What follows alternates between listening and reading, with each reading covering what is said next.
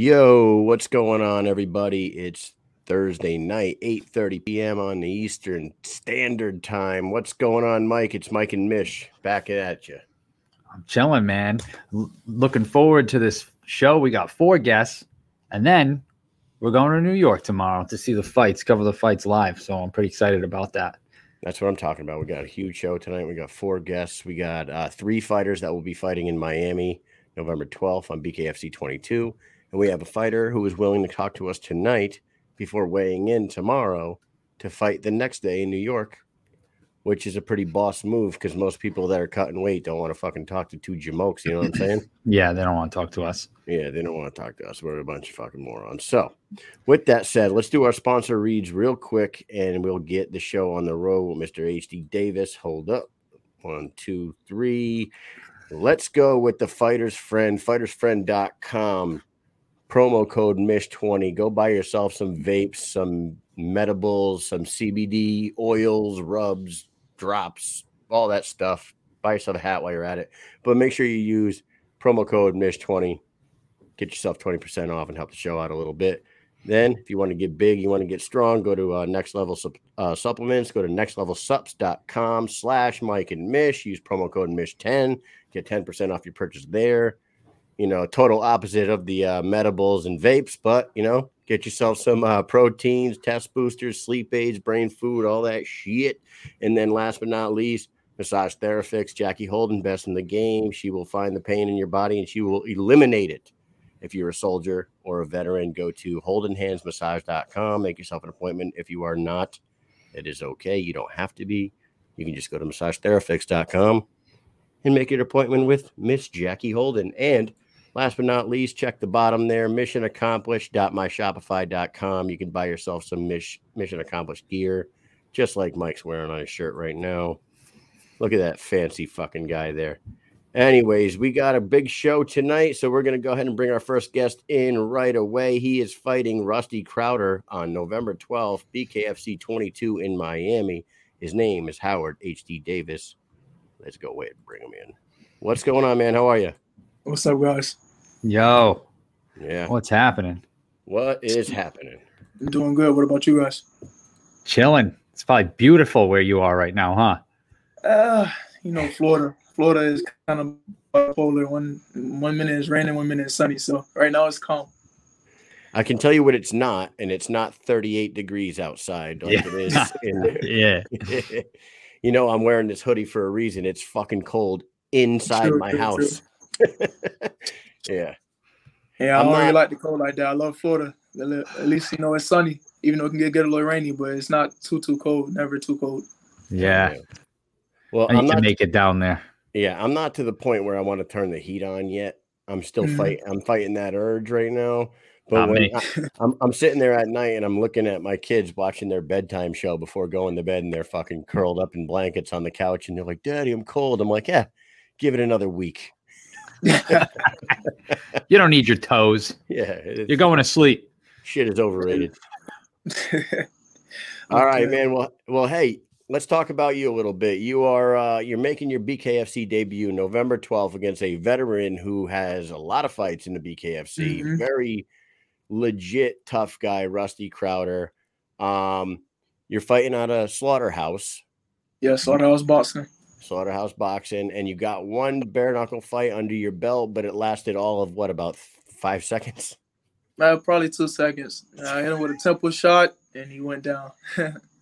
2 seconds, man. So, you know, you put a lot of work into a training camp, and you're feeling great going into that debut fight. Was it kind of a buzzkill to go in there and just fucking end the guy so quickly, or were you ecstatic and you can give a shit less? I mean, I'm a fighter. I've been fighting forever, so I kind of wanted to sit right there and like fight. And to not even get hit back or anything like that. I mean, yeah, the training paid off. You know, my striking was good, but I did wanted it to last a little bit longer because I wanted to showcase some talent, some skills, you know, head movement, defense, combinations. You know, I just, you know, threw a feint jab. He ran right into the right, went in the temple, and he balled up. And I just seen it knock off everything. You know, that was it. So I appreciate him, you knew getting it was in the ring. over? 'Cause, yeah, I knew it was over because my first 2 knuckles on my right hand hit him directly in the temple. And when it hit him, I saw it. Like, he used to like UFC and like boxing. So not a lot of people that do those sports have ever really like fought bare knuckles. Some people just get into the sports and have never fought in like the streets. Me, on the other hand, I have more experience in the streets more than anything else. I have like 15, 20 years fighting in the streets and probably like less than 5 years boxing. So my experience is bare knuckle. So that's the reason why I'm really like, I feel like this field, this sport, is really for me. 20 years in the street, that's a pretty solid attribute when you're coming into a sport that doesn't wear gloves. You know what I'm saying? Exactly. And when you're in the street, there's no rules. There's no age limits. I fought grown men. I've been jumped. I have weapons pulled out on me. Like, so I'm not going to fear somebody who gets in the ring with me and have the same, attributes as me. I'm just going to go in there for the kill. It's actually probably now safer to be in the ring, right? I mean, Yes. You don't have anybody. It's no holds barred out there, man. Exactly. In the streets, it's rough. Anybody can pull out anything. Anybody can sneak you. Anybody can grab you. At least bare knuckle is straight stand up, straight hands, and that's my specialty. Like throwing hands, knuckles to knuckle. Yeah, that's me. You know what? They should make a replay of your first fight. But you remember in Avengers Endgame when the girl hit the Hulk in the chest and his whole soul left his body? Yeah, I remember that. Yeah, you should. It was kind of one like of those. that. Yeah, you could see the soul leave his body. Ryan Perez, what's up? Joe Ivy, what's up? Andrew Toppin, DJ Tony, what's going on, everybody? Thank you for tuning in tonight. We're here with Howard H.D. Davis. That's your coach right there. That's my man. Now, are you training? Yeah, you training alongside like Kid Gotti and those guys too? Yeah, that's the truth. I'm training next to Kid Gotti, Bryce Henry, and Bobby Henry. Them two are the truth in boxing, and me and Jared gonna hold it down in bare knuckle. We got an undefeated team, and right now I don't really see nobody stopping us. So we're gonna keep working hard, keep going through our fights, get tougher competition, and everything's coming full circle. It must be nice to have somebody like Kid Gotti there, who has experience in bare knuckle. He's killing it, really. He should be headed for a title shot here in the near future.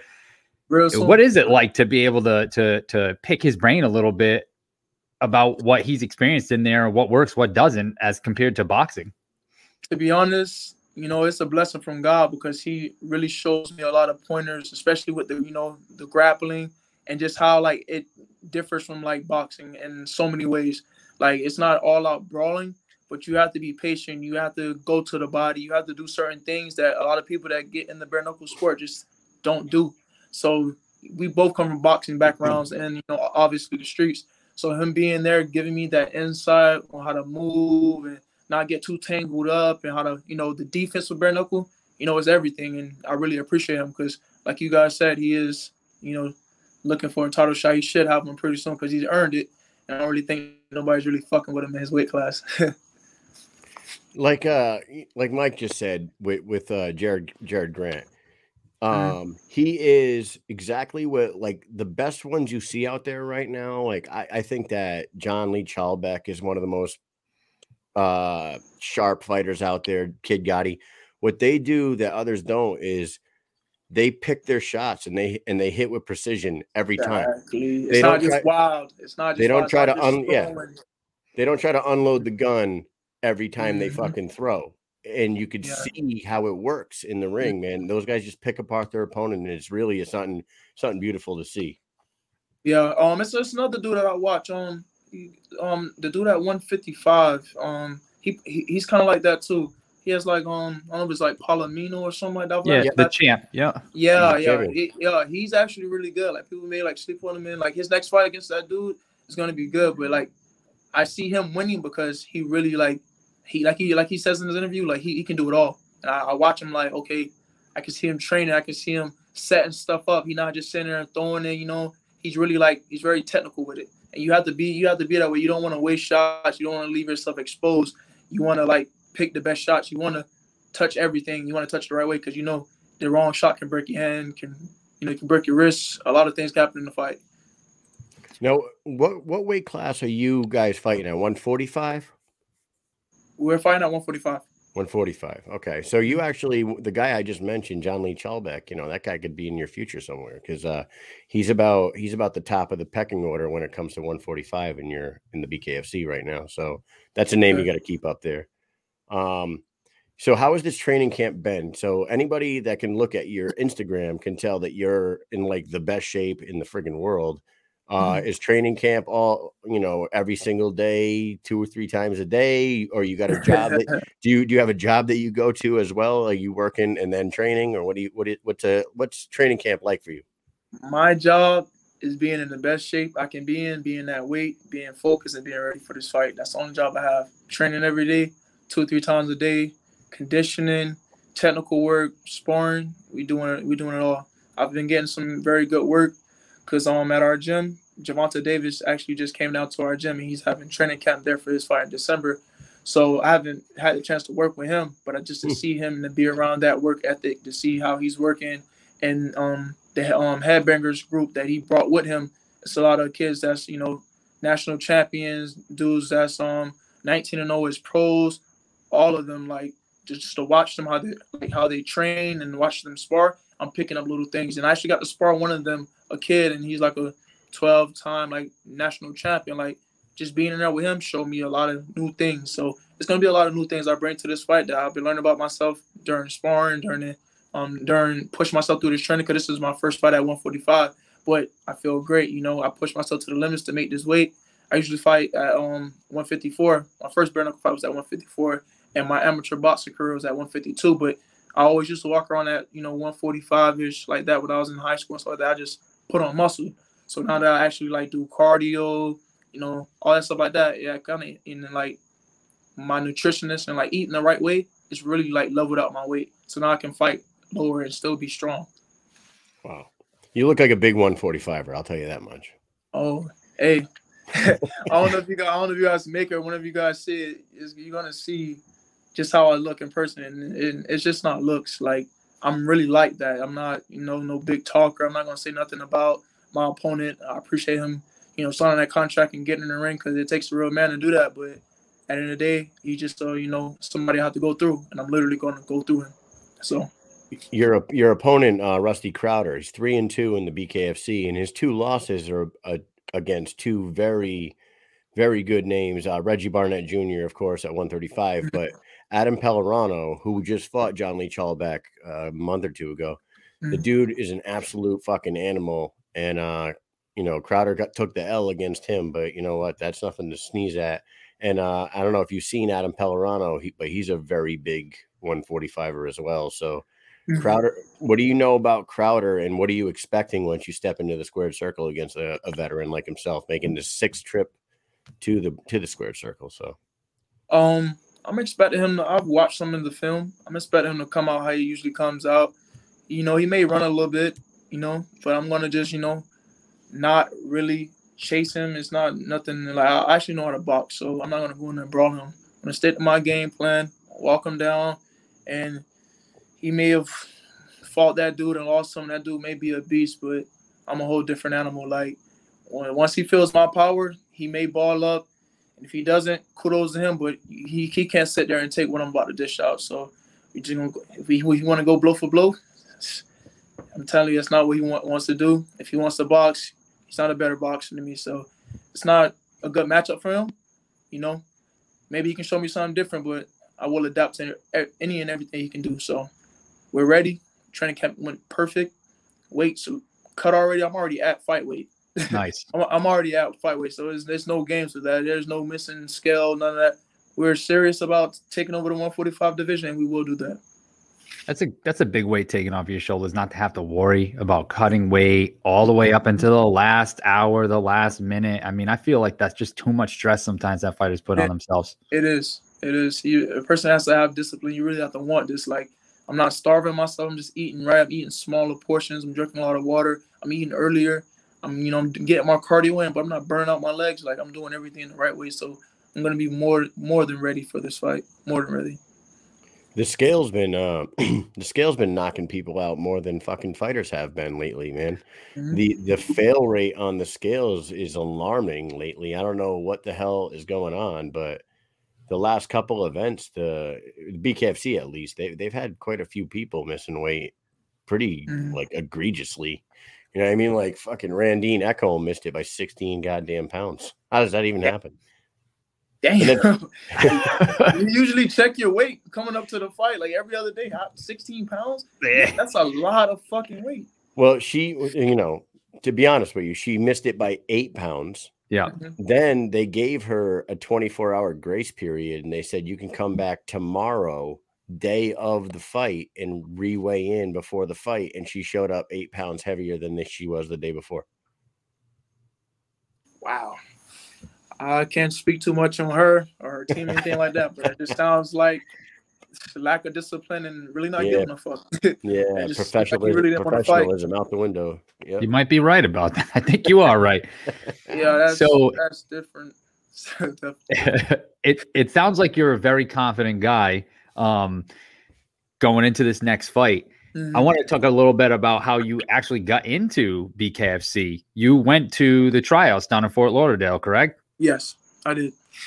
And when you went there and you trained, they actually did one of those like interview sessions with you, and you ended up in the video. How was that?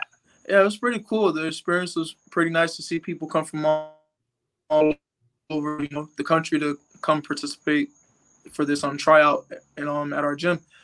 We saw a lot of different things, a lot of different skill sets. Some people that belonged there, some people that needed to work on some stuff, but everything was like, it was new to me. I never, been on cameras, never did an interview, never had a tryout like that. So, BKFC doing that is definitely an experience for everybody. Like, I think they should keep doing that because it can bring in like a lot of talent. Yeah, they've been doing a bunch of them. They haven't had one after Lauderdale, though. I don't think they did a bunch in a row. No, yeah, they're good, especially to bring out talent because you'll never know until like you go to, a state. You can find some, some real talent if you really look for it. Somebody really come and train.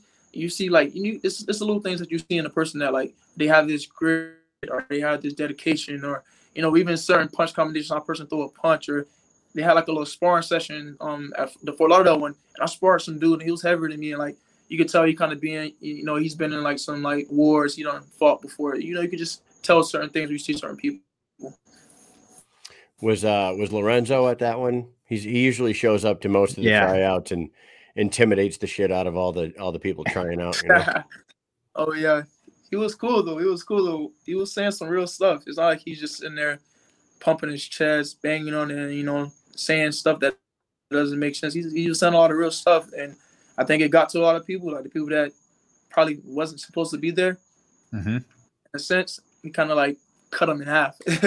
Weed them out. Yeah, he weed them out, and it's good. He's not too harsh, like he's just being real. He knows what it takes. So right, he's like one of the most down to earth. Like he has the rough exterior. He looks like a scary fucking killer of a dude, and in the ring he is. But like we've talked to him tons of times. Lorenzo's one of the coolest people you ever meet. And at those tryouts, he spits nothing but truth and knowledge. And he goes around. I know he goes around holding mitts for people and sparring and like. Yeah, he was sparring. He did everything. He outplayed his role. He didn't even have to come and do that. He could have just came, been silent, didn't give no knowledge, didn't help anybody. But he was very forward, and it's real. It's not. He's not faking it. He's a real dude. Yeah, and he's fighting in the main event at your event down. Yeah, I make sure I put on the show before them big fellas put on the show. Yeah, well, you got to do early in the night. Do you know where you are on the card? No, I don't actually. Not yet. Still waiting for that, but I'm pretty sure they'll release it soon after this New York one. Yeah, what you got to do is you really got to blow the roof off of that bitch so that the crowd is fucking nuts for the rest of the night. So that hypes up the co-main and the main events because I'm sure it's going to be crazy already. But you go ahead and turn it up. Yeah, you guys have some serious beef. They have some serious beef, so I know. Yeah, they do. Yeah, the anticipation is going to be big for that, but I want everybody to tune in for my fight because it's going to be the same thing for sure. Oh yeah, man, we're looking forward to it. I mean, I'll be honest with you. I didn't know too much about you until Ryan Perez. We got in touch with him and got you on the show, and then we do our research. But honestly, you have one BKFC, or you have one bare knuckle fight. Yeah, You're making your debut. There's only so much research we can do on social media. You know what I mean?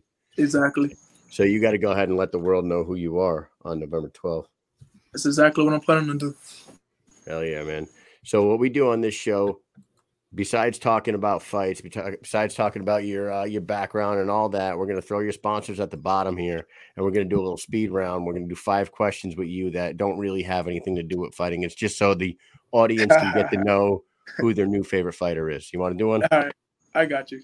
All right, here we go. Speed round with HD Davis. Number 1. What is your favorite Florida man story? And do you know what we mean by a Florida man story? Florida man story? What is a Florida man story? Okay. So for people that are not from Florida, we always hear these crazy ass stories. Yeah. Florida man arrested for hiding 13 pounds of crystal meth in a dead alligator's stomach. Or Florida man eats guy's face in Miami after taking bath salts. Like shit like that. Yeah, that probably takes the cake. Always crazy shit. That's my what's my favorite? You got a favorite crazy ass Florida man story that us New Englanders and anybody that's not from New England might say, holy shit, that's fucking crazy. All right, let me try to think. Putting you on the spot here. He put me on the spot because I don't even really think about stuff like that. Yeah. Something that's big that was like on the news or something? Or like sure. It's up to you. Damn. What's something crazy you saw somebody do and you were like, what in the world? What the hell is going on here? Because I feel like there is the most craziest shit happens in Florida. Like my dad lives there, and anytime I go and I watch the news, I'm like, what is going on here? Like every story. So I'm like, this is way better than the news we have up here. They're like, guy at the donut shop said da da da da da, and now half the people didn't show up. I'm like, this is bullshit news, you know. And then you go to Florida, and like every single thing's like chased through 3 different counties, and like and that guy ate somebody's face on the bridge. Oh, I want to say,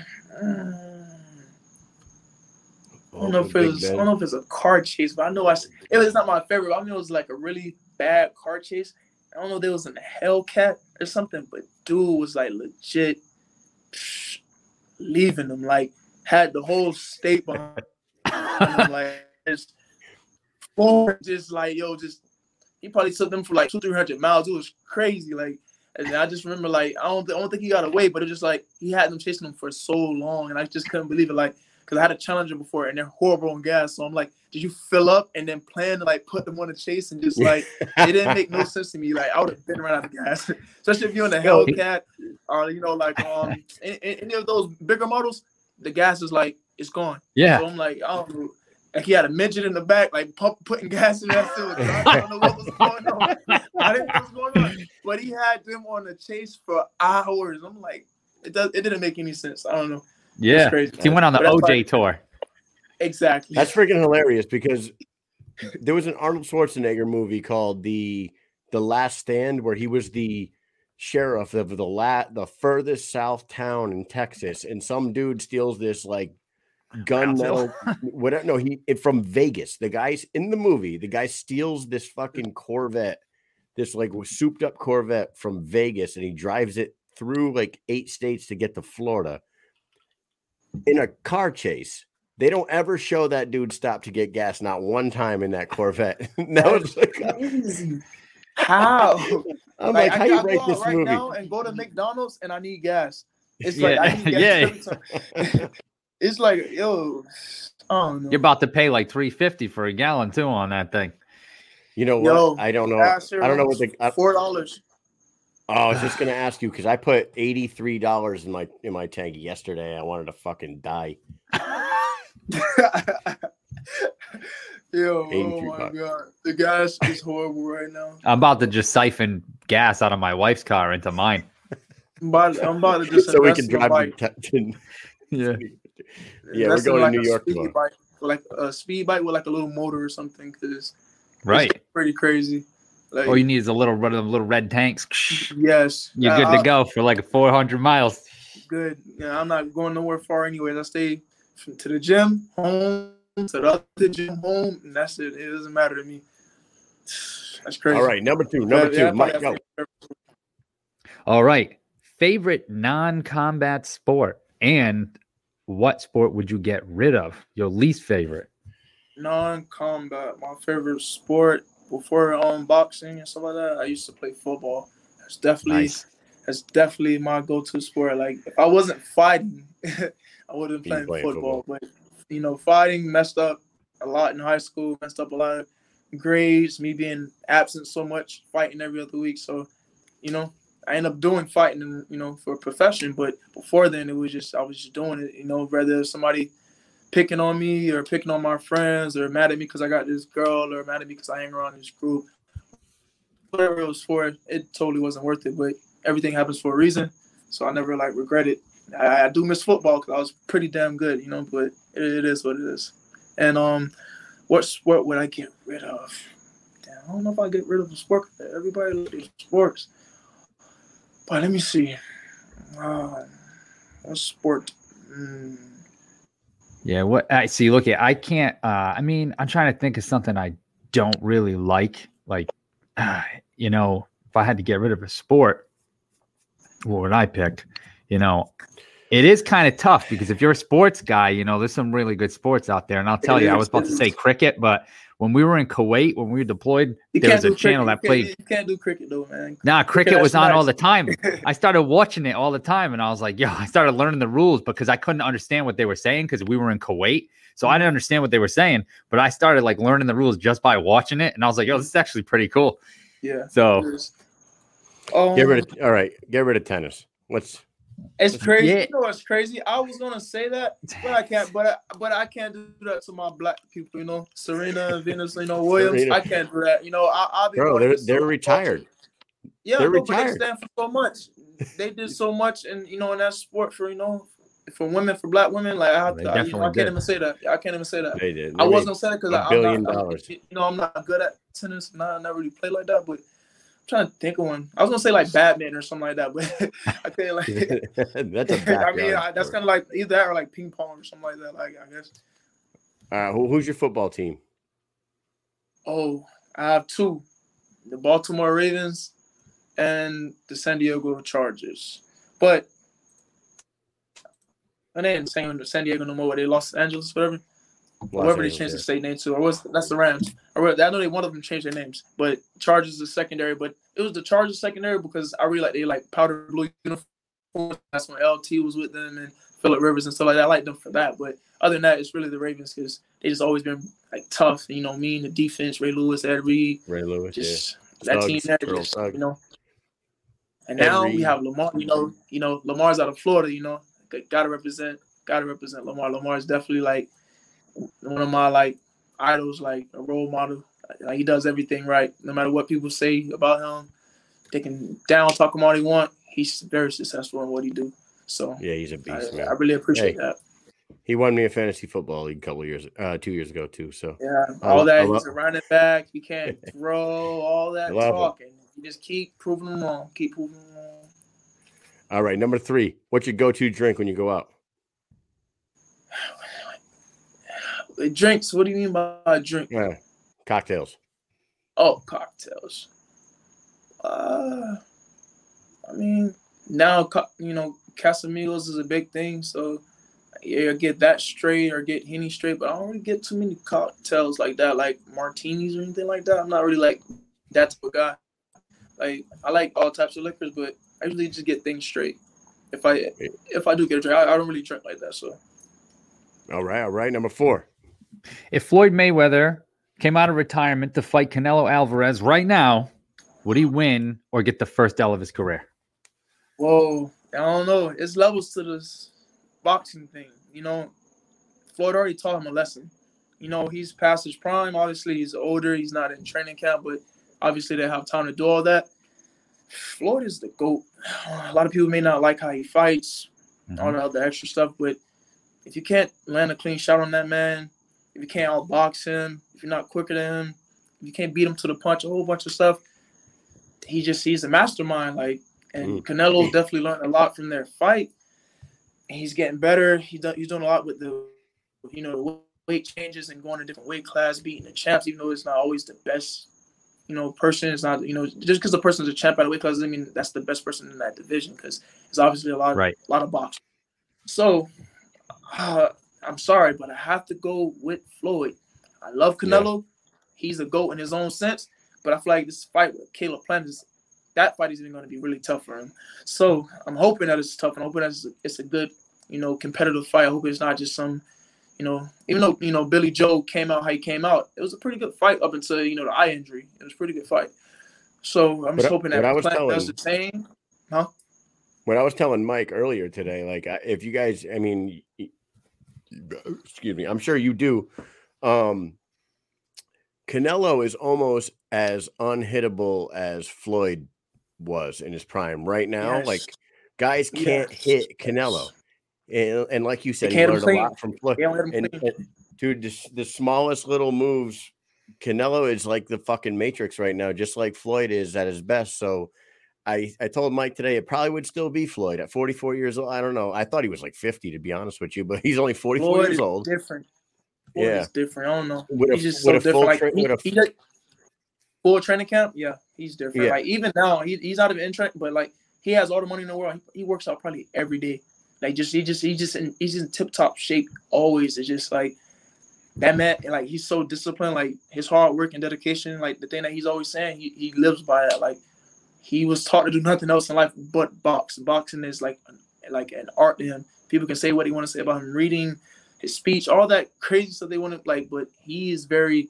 To have that IQ, even if it's just boxing, that's like you can't touch him. He's provided wealth for his family for generations and generations. Like people can say what they want because they hate, but he's definitely going down as one of the greatest boxers and athletes of all time. So, and also like Mike, me and Mike were having this conversation today, and Mike was like, "I can tell you one thing: Floyd's not coming out of retirement for that fight unless he knows for a fact he's going to win." Exactly. If he has a shred of doubt in his mind, he'll be like, "Nah, I'm staying retired. Fuck you guys." He's a businessman. He's not going to tarnish that record. It's no point to. He's proved everything he had to prove. He beat everybody that they say he couldn't beat. He fought the tough challenges. No matter if people want to say people were past their primes, like even now, it's the same thing in boxing. Like promoters don't make the fight happen because whatever reasons, there's so much, politicians in boxing. Like no fight happens in a snap of the fingers. No fight. So. Maybe a lot of stuff was out of his control. He was about Arum at first with Top Rank, and he bought him stuff out that contract. So, it's a lot that goes into it. People want to talk down on Floyd, but Floyd he worked for everything that he has, and you just have to respect the person at the day. You ain't got to respect how he lives or what he spent his money on or who he fought or how he fought. But as an athlete who took the game of boxing to that height, you have to respect him. You have to. Yeah. All right. And last question for you. I think you already kind of answered it earlier. Who do you think wins that co-main event on the fight card that you're on? Luis Palomino versus Dat Nguyen. You said November 12th. Who you got? It's hard. That dude is pretty. The other dude is pretty good too. I seen him fighting. Like he upsets a lot of people. It's just like that Palomino dude just. I don't know. It's just something about him. I just see something in him, like I kind of see in myself. That's like he's a beast. Like he's a dog. Like he do a little bit of everything. He does a little bit of everything good. So it's like no matter what you bring at him, I feel like he, adapts very well. The other person, I don't know too much about. I've seen him like once I seen him like head up in there about the fight. I looked at some of his stuff, and he's pretty damn good too. But I gotta go to Palomino. Yeah, it's definitely gonna be a great fight though. Definitely. Like it's like people keep calling me. Like 3 people call me and they keep messing up like my thing. My bad. It's all good, man. It's all good. Okay, all right. So Big Ben agrees with you. Palomino by assault. Yeah, Palomino by assault. Palomino was yeah, he's a freaking beast. And like what I think it is with Palomino, and I think the same thing about Lorenzo Hunt and even Johnny Bedford. Like these guys were good at mixed martial arts, but they are great at bare knuckle fight. And it's like And like we said, bare knuckle boxing, bare knuckle fighting are like two different. Like bare knuckle boxing, if you go to BKB, they go by the traditional boxing rules. If you tie up, they break up, stuff like that. BKFC, you can tie up and dirty box. You can get in a fucking hockey fight. You know what I mean? You could get an underhook on somebody and keep rocking them. This sport is picture perfect for guys like Palomino and Lorenzo and Elvin Brito. It's like guys that were successful in MMA are flourishing in bare knuckle, and he's one of those guys, and he's one of the best out there for sure. Yeah, I watched him. Like, yeah, definitely. All right, yeah, all right, man. Well, so what we're gonna do here, and give you a second, shout out your sponsors. Give us a go ahead a prediction for your fight against Rusty Crowder on November 12th. My prediction is, first round knockout. I feel like I'm going to stop him, to be completely honest. If it doesn't happen, second round, but I don't think the fight goes the distance, to be honest. That's just my opinion. I know how I feel, how my camp has went, how my sparring's been going, like my abilities, and I feel like I have everything over him. So definitely first round knockout, I think. There you go. All right, man. We have your sponsors across the bottom there. We are very excited to see you fight November 12th in Miami. Everybody get that app and check out BKFC 22, because not only do you get to see Hector and Lorenzo and Palomino and Dat, but you get to see this man right here, Howard Davis. You get to see Marcus Brimage. You get to see Britton Hart and Pearl Gonzalez. What a fucking card you're on, my man. And congratulations to you by getting that debut fight, and go get the fucking win. Man, I appreciate you guys for having me, for real. All my sponsors, Awful Blends, OPM, Yardy Fit, Built by D. Will, LaRose Productions. If I forget any, sorry, but Glass House, Mouth Guards, The Fighting News. I have so many people that's like backing me right now that I'm on the spot right now. But trust me, I want to just shout out everybody that supports me on this journey. I'm going to make all you guys proud. Awesome, man. All right. Well, thank you for coming on the show. You're welcome back anytime, and best of luck on November 12th. All right. Thank you guys for having me. You guys be safe. All right. All right. Take it easy. Thank you. Bye. All right, man. Howard H.D. Davis in the fucking house. He's ready. Kid seems ultra confident. He's ready. And if you guys didn't see, that's his Instagram at the bottom there. Go follow him. Take a look at this kid. He's a fucking freak, dude. He's got about 2% body fat, and you watch his training videos, and he is a fucking scary dude. Yeah. And he's, like he said, he's training at Slaughterhouse with Kid Gotti, 145 division. Look out, because you got a new contender coming in, and he's getting thrown right to the wolves against somebody like Rusty Crowder, who's been in there 5 times already and really knows the sport. So best of luck to him. Thank you very much for coming on the show. We have another Well, we got Travis Thompson in the waiting room. And he's about ready. He's about ready in just a minute. Hold on. Mike, talk amongst yourself for a second. Talk amongst myself. Well, this talk. Yeah, you know what? Oh, here he's popping in, he's popping out, he's popping back in again. All right, we're going to bring him on right now. We're going to bring in Travis Thompson, the animal, the fucking, how many fights has he got in the goddamn BKFC now? 6, 7, he's 6 or 7 fights. The guy's a fucking beast. He's coming off a tough loss against an ultra tough opponent in Jared Kid Gotti Grant. He's 3-4, all wars, and he's looking to bounce back Saturday night against Shady Grady in New York. Here we are, Travis Thompson. What's up, my man? What's up, you guys? I'm already at the casino. I got Jet Houston here. I got Howie Atherton here. We're all here. We're ready for the fights. I'm here to beat some pussy up. Nice. We'll be there tomorrow. Yeah, we'll be there. We're looking forward to seeing you in action again, man. You're fucking. This will be the 3rd time that we get to see you live and in person. So it's always exciting to see an animal fight for sure. Say again. Quick one. All right. So tell us about Shady Grady, because we don't really know too much about this guy. Neither do I. I really don't give a shit. It doesn't matter who he is. I just know who I am. I know what I do. I know what I can handle. I know what I've been through. You're coming into my sport. There's nothing you're going to do to me that the champions haven't done or the contenders haven't done. You have no chance. You're getting knocked the fuck out, and it's going to be quick. Unless you piss me off tomorrow at weigh-ins, then I'm going to make you endure a shitload of pain, and I'll hold you the fuck up and make sure you last all 5 rounds. I feel like he has a little bit of a tall hill to climb because you fought people like Reggie Barnett, Dat Nguyen, Jared Grant. I mean, the best of the best for sure. Yeah. You know, Travis.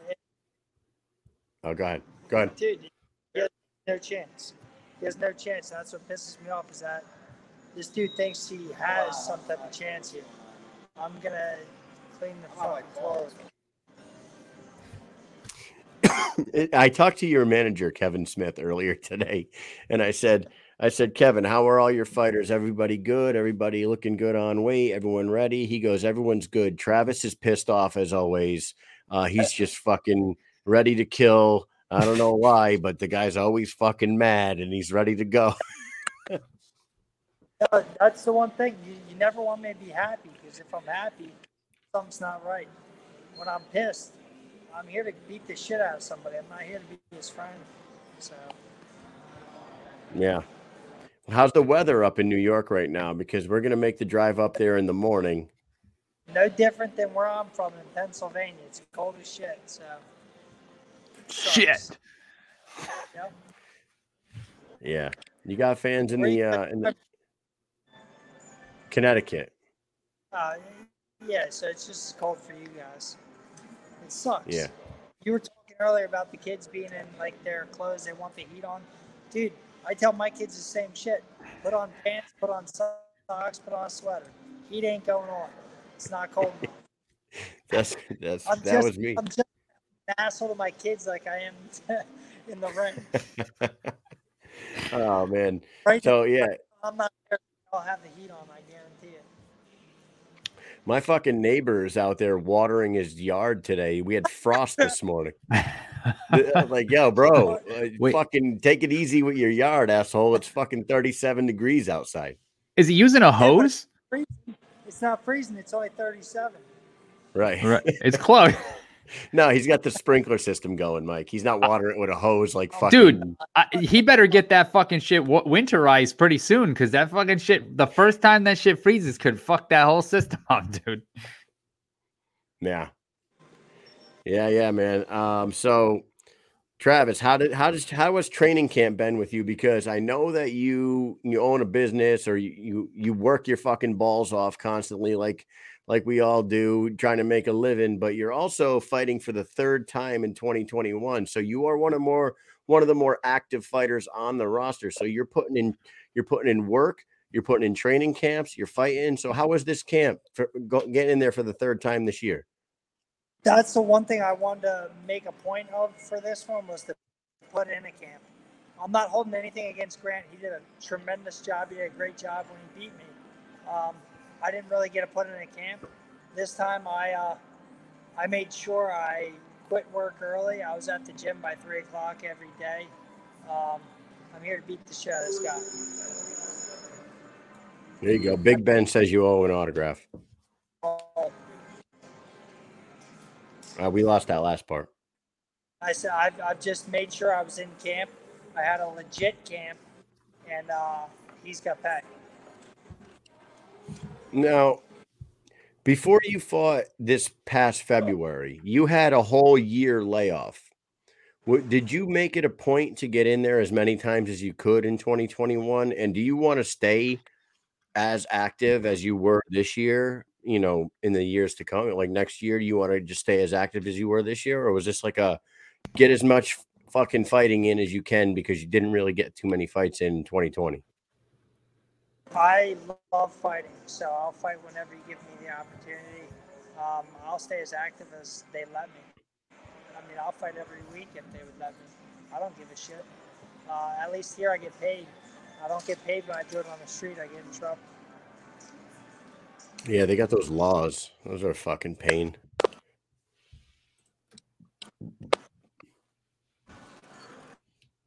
Can you? I think we're on a little, like a tiny bit of a lag.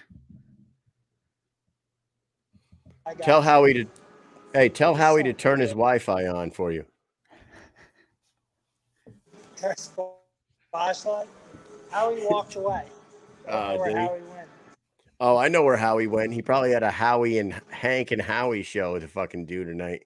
Them fucking fruitcakes. They were talking about that.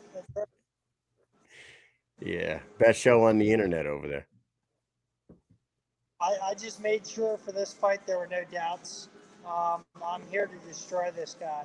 I'm not here to be his friend. I'm not going to shake his hand. I'm not going to be a nice guy. I'm going to beat the shit out of him. And then when it's over, if he wants to get a drink, maybe we'll get a drink. I really don't give a shit.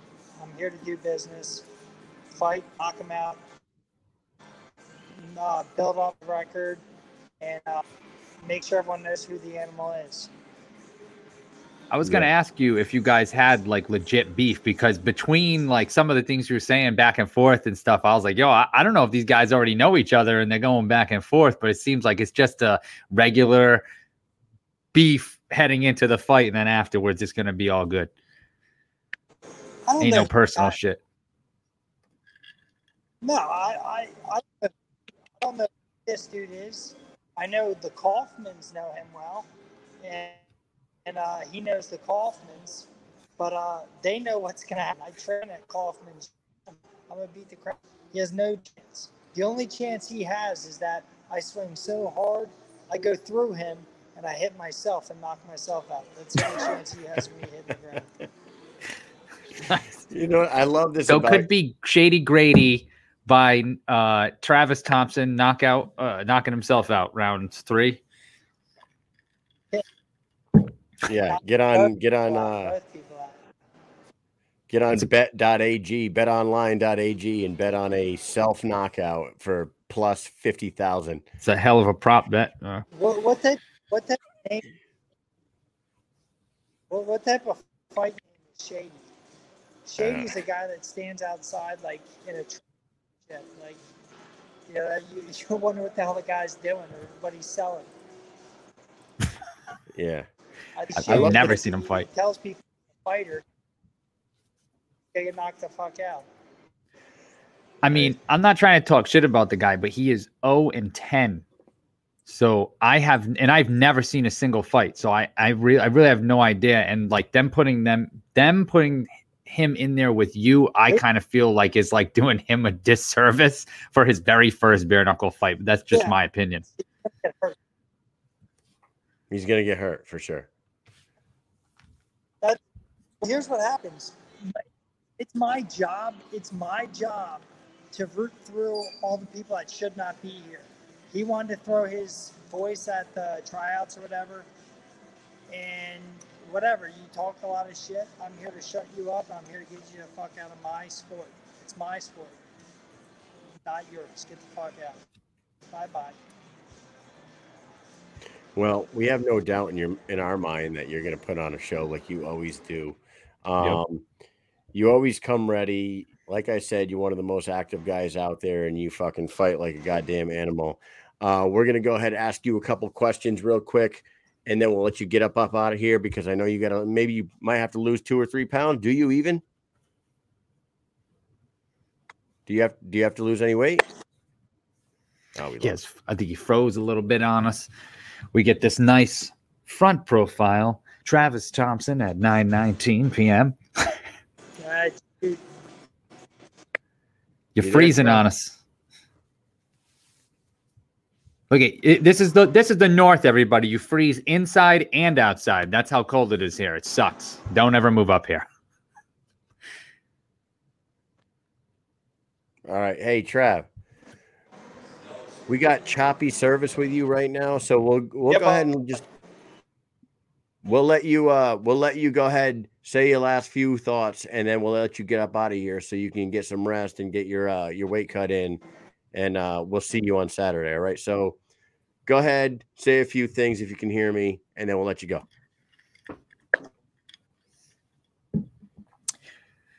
I think we lost him, my friend. Look at that. Look at the beautiful picture he gave us to send him out with. Let's see if this thing buffers out. Oh, there he is. It buffered out a little bit. Travis. I don't think we're gonna get him back. No bueno. So right. I'm gonna shoot him a text, just let him know that sure. It's super choppy, and we'll catch up with him. We'll catch up with him up there in New York tomorrow at the weigh-ins. He can still hear us right now. He can hear us, I think, because he's still down there. Yeah, it's a little bit choppy. It's nice to catch up with the animal. I wanted to ask him, like, hey, you're the animal. What animal are you? You know, what is the exact animal? Speaking of animals, this weekend we have a killer card to look forward to outside of the BKFC. Boom. Look at this friggin' thing. UFC 268, 2 title fights. That's dose. Usman versus Covington 2. That's going to be a good one. We already know what happened. I mean, same thing, Namajunas. Here's the thing.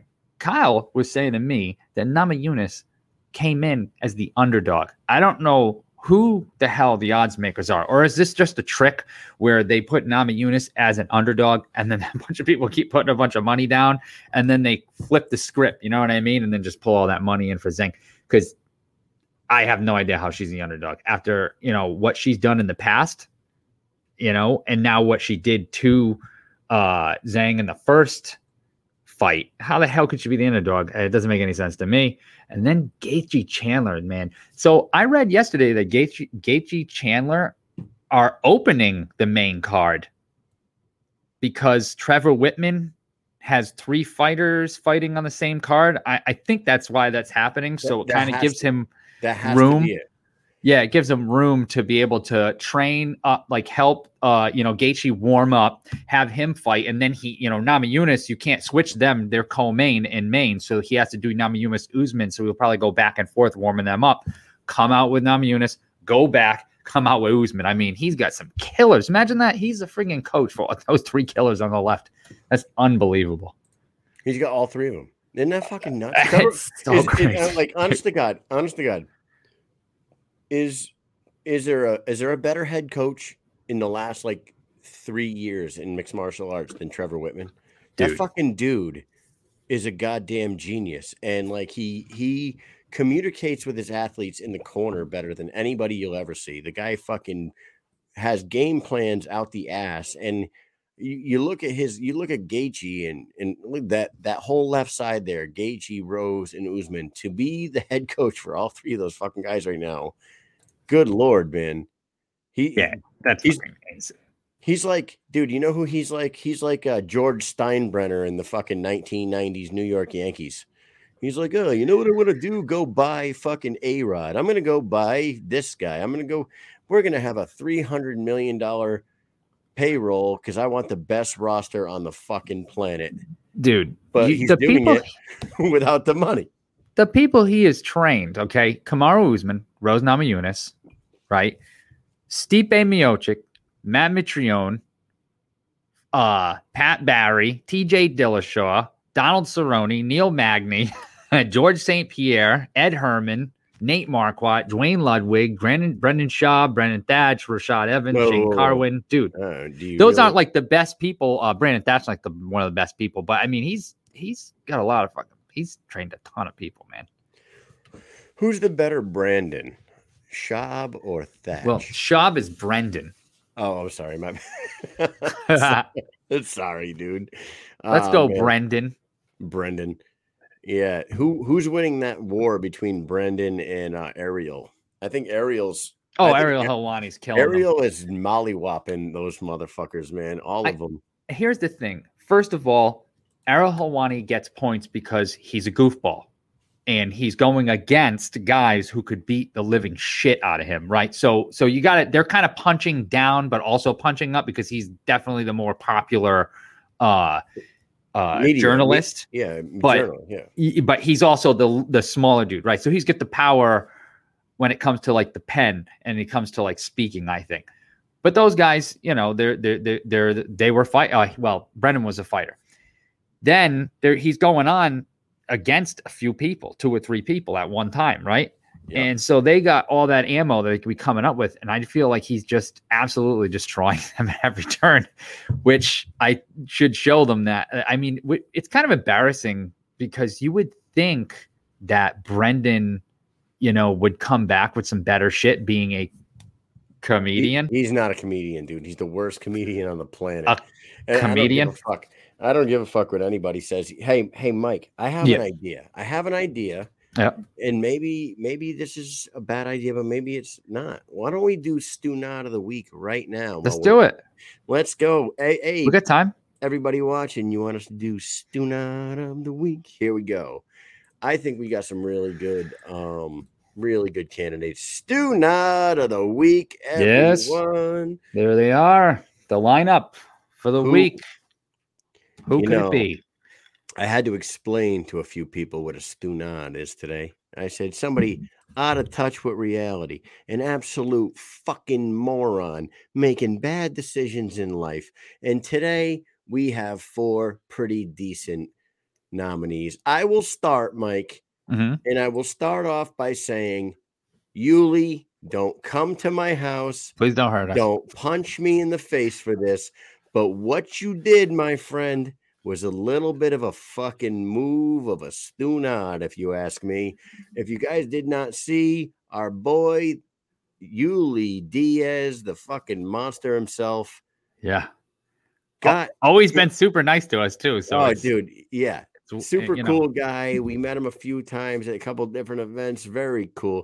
But you know what he did? He lost his fucking cool. He got somebody talking a little bit of shit on him on the old interwebs. I don't know what this fucking person wrote. That's what I want to know what they wrote. Somebody wrote something that set Yuli off, and Yuli tracked down where this guy allegedly. Okay, let's say allegedly. Drove. That would make him allegedly a Stu Nod then, because if he didn't actually. Okay, he's allegedly nominated for Stu Nod of the Week. Oh, what are you doing, a Stu Nod? For finding where this internet troll fucking lives, driving to his house and punching him square in his mouth. Dude. That's a guy I don't want to see at my door. I gotta say, dude, you cannot. So remember, this is just a joke segment, okay? Yeah. What I gotta tell you, my man. If you're gonna be famous, you gotta grow a little thicker skin than what you got right now, because screw these people. There's gonna be a million fucking people that are gonna talk a whole bunch of shit all the time, and you can't be driving to all their houses and punching them all in their fucking mouths, because eventually you should just invite them all. Hey, everybody meet here at 10 o'clock on Saturday morning and line up, because I need to smack all of you with a fucking mouth. I will fight all of you at one time. If that happened more often, hold on. Jessica Link. We'll bring it up on the screen. Yeah, that is true. She said, you keep clicking on that motherfucker. If that happened more often, though, people wouldn't say so much dumb shit so freely. That is true. Absolutely. Maybe Yuli is a freedom fighter. Maybe he's not such a Stu Nod. Maybe we're the Stu Nods. I thought maybe we're fucking Stu Nods. But I will say, if somebody goes to somebody's house for something they say on the internet and assaults them, that's a Stu Nod move. Okay, number 2, Mike, who do you want to talk about? I say next time you think you need to drive to somebody's house and punch them in the face, drive to my house, have a drink, we'll talk about it. All right? And then punch Mike in the face. Then you can punch me and I won't say anything, because I ain't a rat. Because you know what? Snitches get stitches, rats get bats. That's what I learned when I was growing up. That shit don't fly with me. All right. Let's talk about Inglewood High School. Huh? Oh, okay. Hello, Inglewood High School. These sons of bitches just thought that it was a good idea to score 59 points in one quarter of football against their opponent, 59-0, and then keep their first fucking string in. Like, what are you guys, a bunch of Stu Nods? What if, imagine if, their quarterback who threw 13 touchdowns in that game broke his leg in, the second quarter? Why are you in there? What are you guys, dumb? Shit. You guys are up. Grow a brain, bro. Yeah, they're up 79-0, and he breaks his leg. He's committed. He's committed to go to UCLA, and that happens. God, I mean, thank God that he breaks his leg against a team that they win 106-0 against. I mean, that's a sad story. They went for 2 points, up 104-0. They went for 2. That's not good. That is not good. That is not good. We're gonna Who do we got next? We're gonna pause the Stu Nod. Yeah, we're gonna pause Stu Nod of the week, ladies and gentlemen. Our next guest is in the weight room. So far, we got 2 nominees for Stu Nod of the week. We're gonna put this on pause, and we're gonna bring our next guest in. He is a UFC veteran. He is an MMA veteran. You guys know him from the Tough House back in the day, Bisping versus Miller. That season, he had a lot of big names came out of that season. He made his name in MMA. And now he is going to make his name in bare knuckle fighting. He is signed to make his debut at BKFC 22 against Will Shoot. Is that how you say his name? I always fuck his name. Yeah. I don't know if it's Shut or Shoot or Shoot. Yeah. I always mess his name. Will Shut. But anyways, November 22nd, his name is Marcus Brimage. You all know him, and let's get to talk to him now. Mr. Marcus Brimage, how are you, sir? I'm good. Thanks for having me on. Yeah, thanks for coming on. You're fresh off a training session, huh? Yeah, well, I actually went to a training session and then I passed out. And then now I'm up now. Passed out. Like I saw a picture you put on your Instagram like the other day. You said, I swear to God, I closed my eyes for 2 seconds. That's what it felt like. I swear that's what it felt like. It's like I blinked and I was like, what the hell y'all staring at? You know what? I work like an hour away from home almost, and people are like, oh, how can you do that ride? And I was like, well, I take a rideshare van, so I call it time travel, and I close my eyes, and then when I open them, I'm at work. It's just like time travel. That's a brave man, dude. I remember when I was living in Alabama, I used to have to make those trips to where it took like 25 minutes just to get to the interstate. Do not miss those days no more. Yeah. And South Florida, the interstate is like 2 minutes away. You're always able to hop on. So I like that. Like the convenience is awesome. Yeah. Well, Marcus, you are, like I said, everybody knows who you are from your days in the UFC. I mean, to be honest with you, for even the people that weren't the hugest MMA fans, they know that you fought Conor in his debut. So like, that's like a feather in your cap. You were the guy that welcomed the fucking guy to the biggest, whatever you want to say, the biggest guy who ever fought in the sport made his debut against you. But you were a Tough House member. Yep. Bisping versus Miller season, and you were in that house with the current champion in the weight class that you will be debuting in on November 22nd. Johnny Bedford is the champ at 135 in BKFC right now. I believe you're fighting at 135, right? That is a miscalculation, sir. Shit. 145. Oh, they can have that 35 shit. No more of that. Nah, because man, it's just too bad of a cut. I literally stopped eating meat and I still walk around about 150, and I'm like, yeah, I'm not doing this shit no more. So I eat very clean and I train very hard. And if my weight doesn't allow me to go down that far, and then now we're older. The recovery is not even worth it. So I'm recovering while I got bare knuckles thrown at my face. Fuck all that shit. Let's just do 45 and let me fight at my best ability. 145 needs more fighters. Like that weight class is in desperate need of more fighters. So I'm so happy that you're fighting at 145. Just going to say the same thing, Mike. I was just going to say the same thing. We just talked to Howard Davis, and he's making his debut.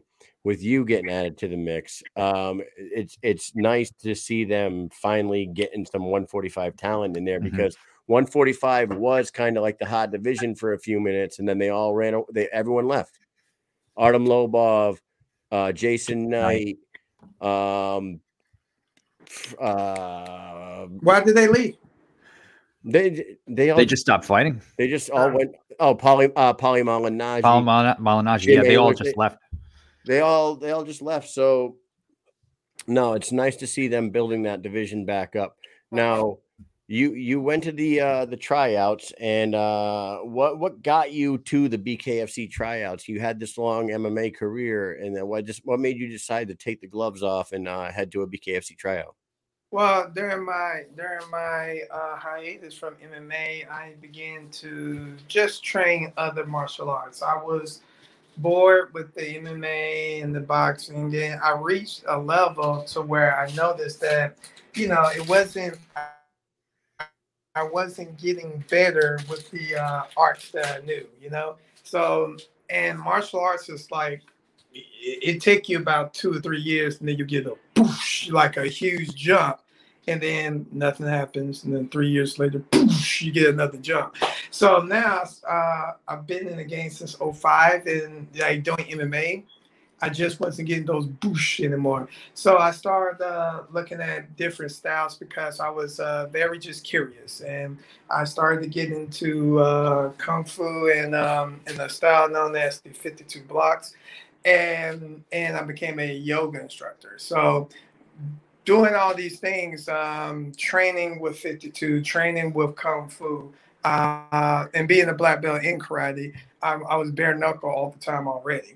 And I wanted to use these skills in MMA, but the thing is, in MMA, the fucking wrestling, they don't have a strike zone like kickboxers, taekwondo, boxers, any type of practitioner of a striking art. There's a strike zone, you know what I'm saying? And that is the zone where you insert your strikes to try to touch them. But wrestling and grappling, there is no strike zone. They just get all up in your shit. Yeah. And when my Brazilian Jiu-Jitsu, when he saw my Brazilian Jiu-Jitsu coach, he saw me like doing all these hand conditioning things and like chopping wood and hitting trees. He's like, Bremish, what the hell are you doing? I was like, I'm doing Kung Fu. And then he looked at me and he's like, why are you doing Kung Fu? I was like, I just want to do Kung Fu in 52 blocks. And then he left. And then the next day he was like, Bremish, man, you got to do bare knuckle. I'm like, what? And now this is my jiu-jitsu coach telling me to do bare knuckle.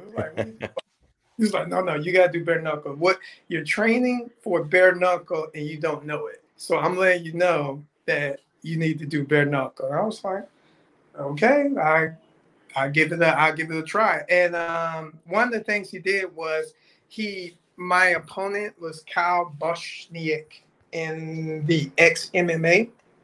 So he played a videotape of Kyle Bochniak. And I told him that when it gets to the ground, that's when I get a little nervous. And, when you watch the fights, you watch your opponent, and you start to get these emotions where I feel good, I don't feel so good. So during the fight, the grappling, he was a brown belt in the worlds. So, the grappling and the boxing. So I was cool with his boxing, but the grappling is still a little, his grappling is world renowned. So he played the fight for me about the BKFC, and I looked and I didn't flinch. And then he's like, see, that's what we need. You are not scared to do the bare knuckle stuff at all. I'm like, no, because jiu-jitsu and wrestling isn't at play. And jiu-jitsu and wrestling are my weaknesses. And since my weaknesses are not in this sport, well, shit, it's going to be a good day. Yeah, I would imagine not having to friggin' wrestle and like wrestling seems like, yesterday. Oh my God, such a grueling sport, like just absolutely ridiculous. And a lot wrestlers have, a lot of success in MMA. If you have a really good wrestling base, you see a lot of those guys who have really good wrestling base that just once they learn how to stand up, they are just so hard to deal with. Yes. They are. The wrestling, and especially now, it's not a factor like it was in the past, but especially the cutting weight. Now, you get like strikers coming in there, and wrestlers by the time wrestlers get to the UFC, they've been wrestling all their life. So they got like a good 15 to 20 year advantage on just cutting weight. Yeah. Mm-hmm. And that is a huge advantage for anyone. Like, what's his name? Joe Diesel? Riggs. No, not him. The big red Johnny Hendricks. Yeah. Oh, Johnny Hendricks. Yes. Johnny Hendricks. Yeah. He is the prime example of that weight cutting shit, because he was one punch man. He was literally touching people and they'll just pass the fuck out. And it's like, how's he doing this? And when you find out that he walks in fight night at 205, it just makes sense. You know what I'm saying? You Yeah. can't handle that weight. So now the UFC gets rid of the IV bags. So now you can't cut weight. You have to lose weight. You know what I'm saying? Right. So now Johnny Hendricks, he makes his debut, and then like he went to 85, then he went to 70. And then when he went to 70, he looked good because he lost the weight. But there was only one problem. He didn't have the power anymore. He is not. Yeah, he's not a big rig. He's still a rig, but he's not the big rig no more. And the thing is, he didn't change his fight style for his body weight. Yeah. Yeah. Another thing that Johnny had, on top of being really good at, you know, with the weight cutting and everything, but he was also farm strong, which is a weird, different strength, which I could relate to him. I worked on a farm. Yeah. I got that. He's farm strong. Instead of lifting weights, he's like throwing hay bales and you know, lifting engine blocks and shit. Yeah. That's that old school Matt Hughes type of strength. Yeah. Right. But what wrestlers also have, what I always notice wrestling is like grip strength and wrist strength. Like some of the strongest wrists you'll ever feel in your life are wrestlers. They're just like, you cannot budge them. It's like gripping a fucking iron pole.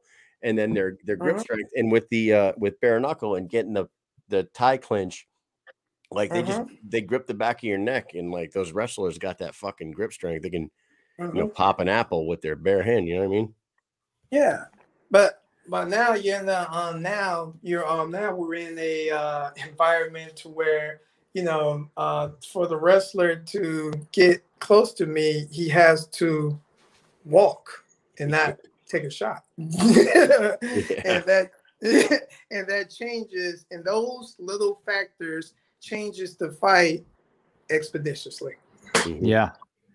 So you talked about martial arts, and then you actually briefly said yoga, and I've seen that you've done a lot of hot yoga. You can see it on your social media. You're very much into yoga. How has that affected your life, you know, just as a person and in fighting?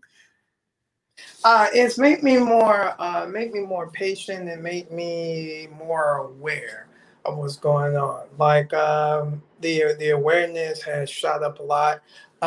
My mobility and body dexterity is pretty awesome too. Doing all the yoga, there are things that yoga have done that I believe that will help me in the fight, and also to preserve me and give me a sense of longevity in the sport. Yeah, so I don't know much about yoga myself. I was just going to say, I've done yoga probably 3 times in my life. And it was because my wife brought me to it. And I could tell you that maybe if I did it more, I would get better at it. But like, I have like blown out my ankles 80 friggin' times in my life playing sports. And like my thing was, when we're doing like the standing on one foot, my ankles were so fucking weak. I couldn't do half the things because I didn't have the mobility. I mean the stability in my ankles. But I would imagine that over time I would get better at that, right? Yoga would help with that. Yeah, like anything else. And then that's stability, that was weakness trying to leave your body, but you said no, stay, don't go nowhere, you know. And that's what happens. You just got to keep pushing it. Like I ruptured my Achilles, I blew my knee, blew my meniscus, PCL, tore my shoulder, broke my thumb. So I'm up there too. I'm not fucking Dan Henderson, but you know, I got a couple under my belts too, you know. And the yoga has helped out a lot. So I like it. It helps me look good, and truth be told, it just makes you feel good. And why not do stuff to make you feel good if it's not illegal? Now, do you like meditate and stuff like that too? Yes. I don't meditate like I should. I only do like maybe 5 to 10 minutes. Like there are people who do it for like 30 minutes. I got up to 30 minutes. I did it for a week straight. But yeah, meditation is key, but I would like to do it a little longer. All the ripping and running I'm doing, sometimes it don't allow me the time to hit my meditation goals. I would like. What is the difference between is there a difference between regular meditation and transcendental meditation, or is that just like the longer way to say it? That's a long way to say it. Long way to say it, and like a different process, because there are like some people who are like the way we train MMA, they meditate, and it gets you a certain awareness, and a little bit of enlightenment, because they're always seeing things from a different perspective. But it's just the time it takes to meditate to achieve that mental transcendence versus me training because somebody's trying to punch me in the face with a bare knuckle. It's just the priorities, you know what I'm saying?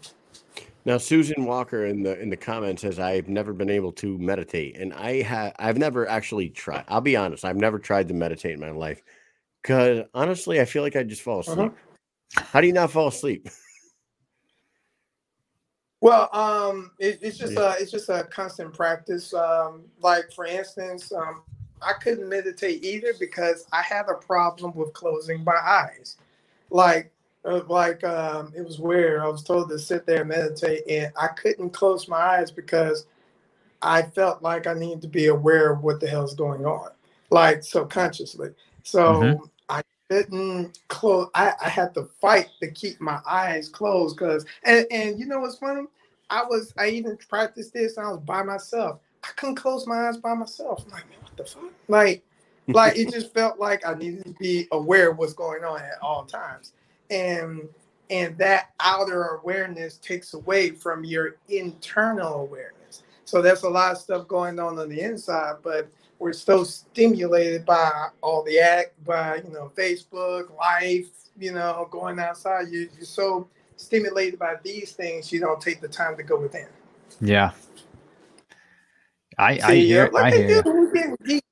And bare knuckle, we getting deep. Look at that. Yeah, no, I love it. Yes. Nah, man. So, hey, back to bare knuckle. Let's bring that back up. The tryouts, stepping into the ring with the man himself, Lorenzo Hunt. Talk a little bit about that. Why were you the only one that stepped up there? What was that all about? Or the only one we saw, right? I mean, at least the only one we saw. Sir, I got big nuts. I mean, don't you know? So the tryouts, I actually wasn't supposed to try out. I was just supposed to talk to Dave Philman, and he didn't show up that day. So my manager was like, well, he didn't show up. I was like, well, fuck it. I already did yoga and kung fu. Might as well give me a little training in while I'm here. So after that, I was just looking for an opportunity to show out, and we'll looky here. Mr. Lorenzo Hunt said exactly what I was thinking. If you think you deserve a title shot, bring your ass up here. Well, shit, I do, and here I am. That's freaking amazing, man. That's awesome. So that kind of leads me into another question that I had. So you fought for a long time. You fought in the biggest organizations in the world. You have not made your debut yet with the BKFC, but how has the relationship between you and the new company that you're working with been? Have you been in good communications with them? Have they been welcoming to you, but you just told me that he didn't show up for a meeting? So yeah. That felt. I mean, you know how many times, as a matter of fact, I went and talked to him at the BK event, the BKC event with Palomino Falk and John Gutman, which started the whole Hector Lombard. Yeah. We went there.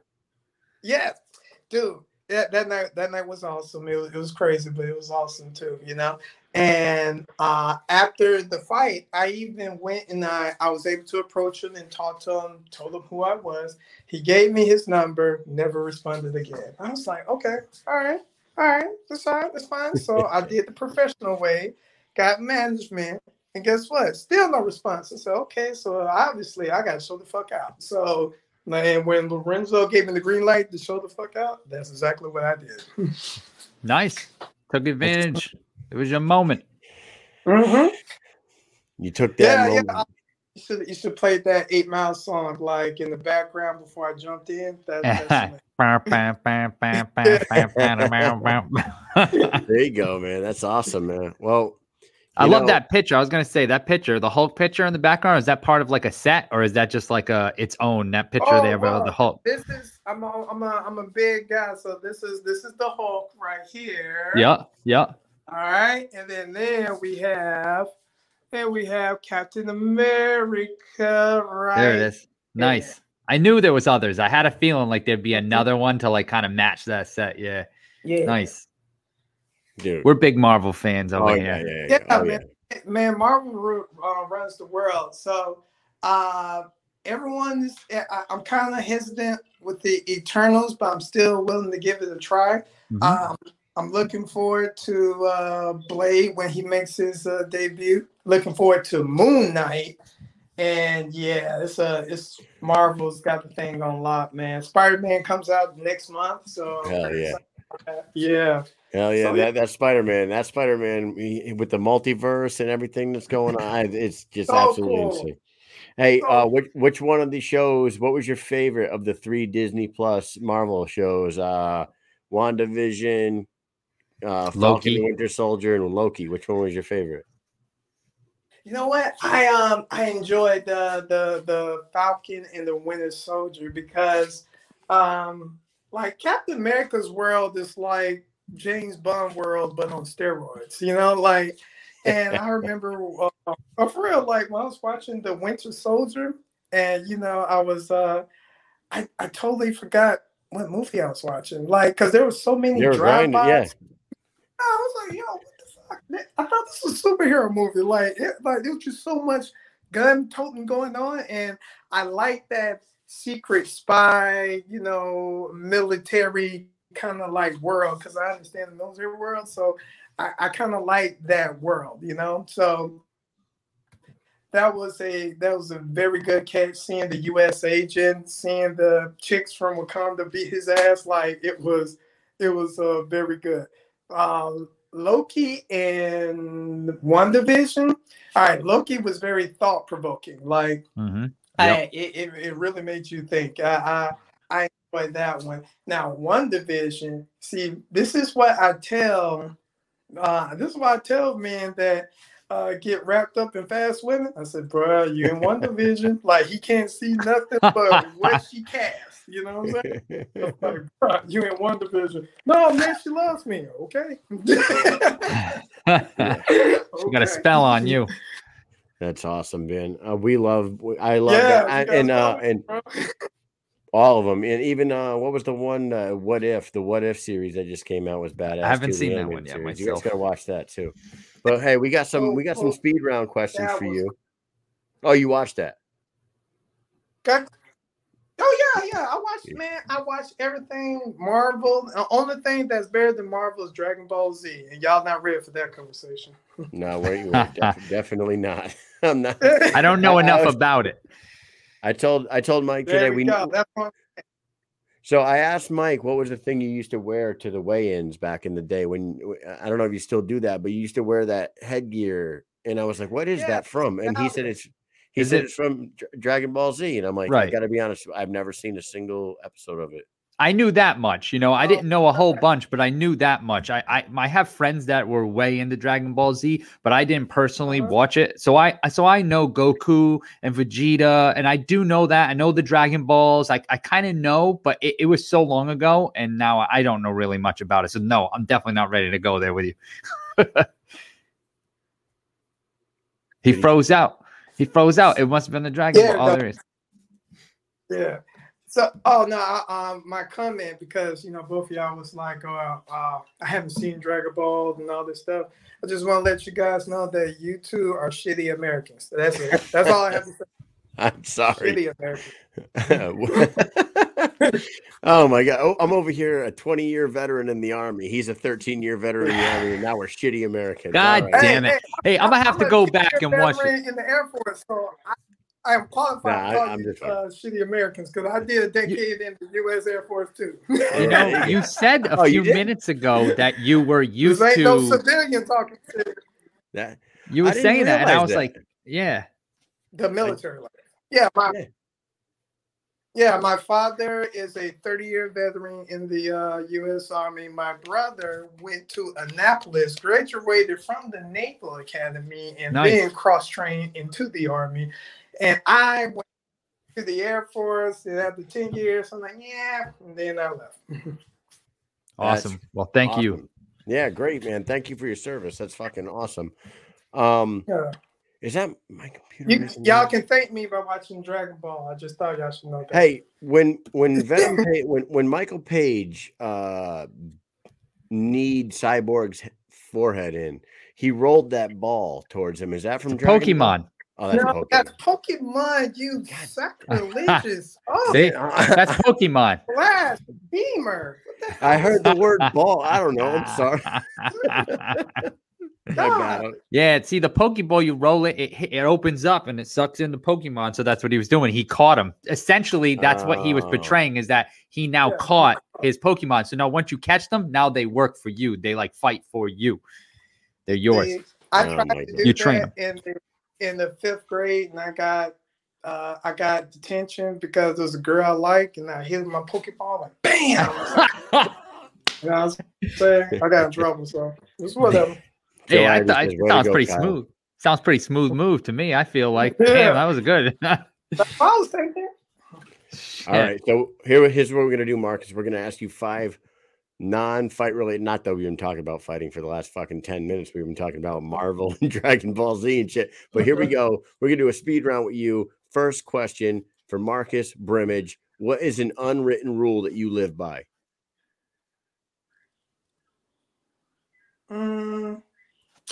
Just golden rule: do unto others as you wish they'll do to you. Fair good enough. rule. That's a good rule to live by, everybody. Number 2. Favorite TV show all time? Dragon Ball Z, and it's a cross between Dragon Ball Z and Martin. I fucking love. Yeah, I still like. I don't go out my way to see it, but if I flip a channel and Martin comes on, I'm pretty much gonna stay and finish the episode. I love Martin. Oh yeah, the bro man from the 5th floor. Yeah. All right, number 3. Who is your favorite member of the Wu-Tang Clan? I'm hoping that you listen to Method Man and the GZA, the genius, man. Off the chain, bro. It's between, because Method Man got the charisma, but man, the GZA, man, he got the lyrics and he got the genius to match. So I just look at your wall, Kyle. Look at my wall right here. Yes, sir. That's right behind you. Wu-Tang forever. Here it is. So I actually sent a video to my boy today. Hold on, I'm going to look up what it was called. Method Man and Papoose did a song called Heat 7. Look that up. Okay. It came out a month ago. Method Man at 50 years old is the best lyricist on the planet. I swear to God. My boy. Why hip hop is cool, because hip hop doesn't have really an expiration date like fighting. You know what I'm saying? Like, you know, like these 50, if they were still rapping and stuff, like, I don't want to see Jay-Z against these young guys because it's not fair. Yeah, you know what I'm saying? It's like, imagine if Muhammad Ali didn't get over. And then now I'm going to fight against somebody who's been the man for 40 years. You know what I'm saying? That's scary, you know? And like hip hop, you can grow, because as you grow, your flows are supposed to grow. You're supposed to talk about different things. And that's why it's hard for me to listen to hip hop, because everybody talking the same shit. Everybody selling the same drug and fucking the same bitch. And it's just like, y'all doing this. It's no difference, you know?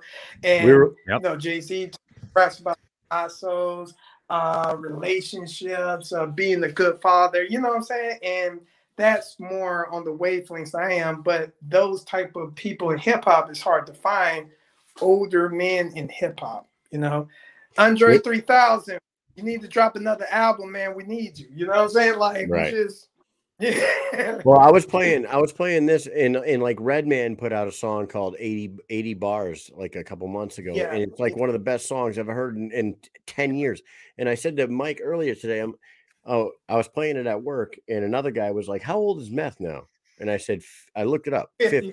And then I was like, dude, Ghostface, 51, Raekwon, 51, the RZA's 52, the Jizz is 55. Yes. These guys are all still better. They're better than every rapper that's out right now. It's just, yeah. They're in the sense of martial arts. They're grandmasters. So they're grandmasters of hip hop. You know what I'm saying? Yeah. Do you really want to go up that hill? You know what I'm saying? and it seems like most of the people in hip hop are not even trying to go to the hill. They're just trying to be the best at the bottom. Hey, do you know Houston? Do you know Houston Alexander? Are you friendly with him? Do you know him? No, the Lieutenant Worf. No, I don't know him personally. All right, well, Lieutenant Worf because he got like a clean on forehead.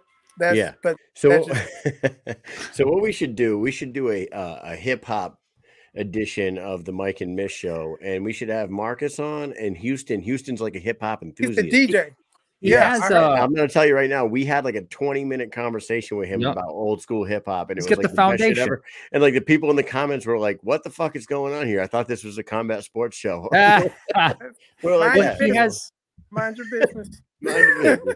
He has a Houston Alexander Foundation, and what he does is he brings all of that culture, the hip hop culture and graffiti and breakdancing to youth, and I don't know exactly how he does it. If there's like a youth center that they go to and they do all these different things. He said that they go around to schools and they teach like the foundation of hip hop to the youth of America right now, so people can understand history or like skill set, like the history of it, like who the pioneers were. Yeah, that's important. How breakdancing was like the birth of hip hop, and like graffiti art involved in hip hop, and we were like, wow, that's like the coolest foundation I've ever heard of. The culture, because that's another thing about these rap artists. Like as a fight fan, I can talk to you about fucking Fedor and Kevin Randall, man, and fucking Felony Charles Bennett and Vanderlei. Those are legends in the sport, you know what I'm saying? And like most of today's rappers, they can't even name people they can't even name like real legends of hip hop, and that's so weird, because how are you gonna be a rapper and you don't know your history? Like especially like me being a fighter, I went back for some reason and I saw the fight with Sakuraba and Carlos Condit. Holy shit, that was such a good fight. Like I wasn't, at the time it came out, I wasn't skilled enough to appreciate it, but when I went back and I just saw it, I'm like, whoa, that was some slick shit going on there, and you have to be able to appreciate it. But that's me going back as a historian. How boxers, I got that from hanging around boxers would emulate other boxer style, and that's how they would learn. Just like, yo, you know who Charlie Burley is? I'm like, no, just fucking look him up, and then you go come back in conversation with them and tell them who Charlie Burley is, what did he do, what the style his fighting is, and now you got a person to emulate from the past. But in hip hop, who the fuck are they emulating? Yeah. No, we can literally do this for an hour, but we're gonna move on. We got two more questions. Here we go. Let's bang them out. Go ahead. Favorite martial arts movie? The Raid Redemption, baby. That's yes. I'm telling you, it made me believe that Kung Fu is real. Like after seeing those guys fight, I'm like, oh, what did you see that? So, and it got me Dragon Ball hype when I saw that. That movie, I discovered that on deployment. Remember that, Kyle? And I shared it, and awesome. Insane. Awesome movie. Insane. That changed. That reunited the spark in me like crazy. And that's one of the reasons why I was like, fuck, I'm gonna do Kung Fu, because I wanted to learn how to fight like that. Like, what is that? Like, I'm a professional fighter. That's not a jab cross hook. What the fuck was that? You know what I'm saying? So now understanding fight from a different art and different perspective. Awesome. And last question for you: if you were not a professional fighter, what would you do? What would your dream job be? What would my dream job be? Be honest with you, outside of teaching martial arts and yoga, I pretty much don't like anything else. I tried being a juvenile probation officer, and that was one of the most horrible experiences I have ever faced in my life. And I was just nah, I'd rather go back to fighting and figure it out from here instead of entertaining the fuckery that's in the juvenile justice department. There you go. All right, Marcus Brimage, you are a fucking legend in the MMA game. You are about to try to plant your flag in the bare knuckle game. Yep. Go ahead, shout out anybody you want to Ain't no shout trying out. in this bitch. I'm gonna plant my flag. You plant your flag. Ain't no trying, baby. And like Plant Mike my said earlier, we are so glad that I'm so glad to hear that you're going to make your living in the 145 division, because that division needs some killers, and I feel like they're building up some killers, and this is fucking awesome to see. Go ahead, shout out any sponsors you want to shout out, and if you want to give us a prediction for the fight on November 12th, go ahead. I would like to give a shout out to the Lost Legacy Martial Arts. Very thankful and grateful for them. Evolution Martial Arts, Grandmaster Legrand, Sifu Pedro, and also Sifu Lester, the 52 Blocks organization. Thank y'all so much for showing me all the mad love. The Macau brothers, the jiu-jitsu guys that got me into doing bare knuckle. And right now, that's about it. And my fight prediction is my hand raised. There is no other way. There you go. Beautiful. Thank you very much for coming on the show. You are welcome back anytime. If some miracle happens, Mike and I might end up in Miami, but we're probably not going to be there. But you're welcome to come back on and talk about your fight afterwards. Okay, and but if I do that, you gotta watch like at least like 4 episodes of Dragon Ball so we can have an articulate conversation about anime. All right, deal. We're that's a done deal. I'll get my 10-year-old to watch it with me, and that kid he'll educate my ass because he's so good there we with that. go. You see now that you're losing your shitty American card by educating the youth in the ways of Dragon Ball. I salute you. All right, brother. Thank you very much for coming on, and best of luck on November 12th. We'll talk to you. Thank you so much. Have a great day. Take care.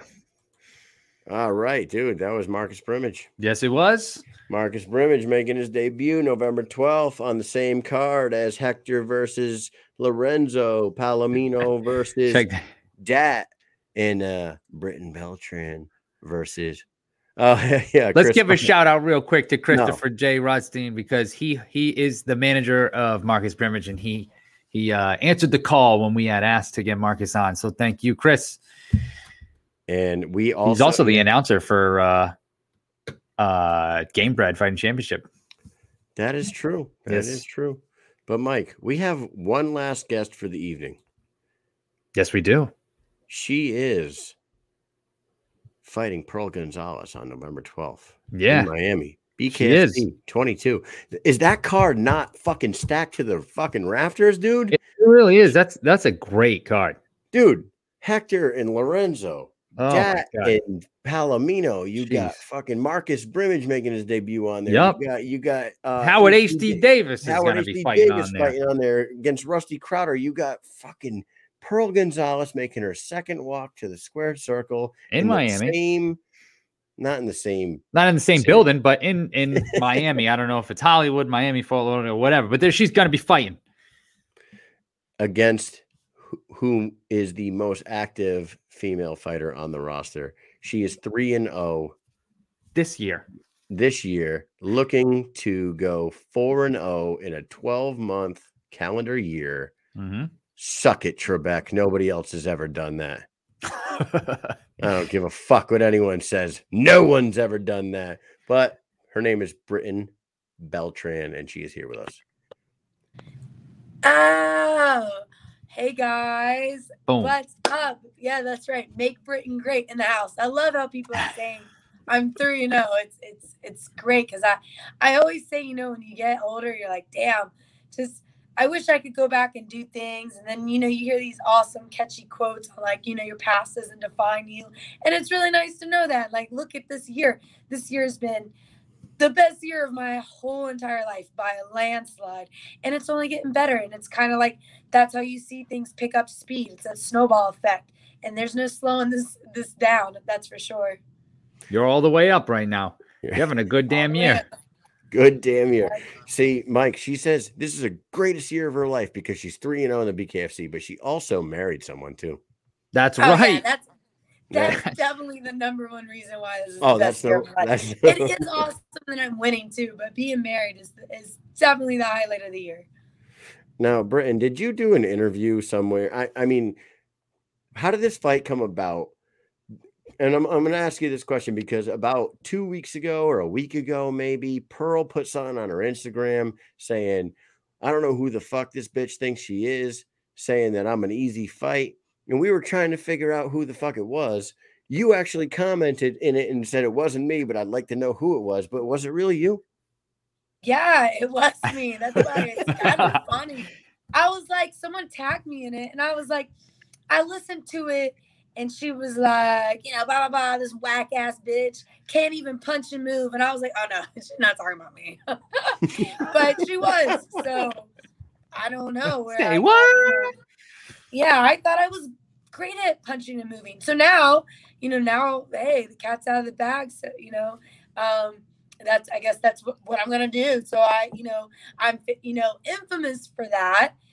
When you tell me I can't do something, that's what I'm going to go and work the hardest at.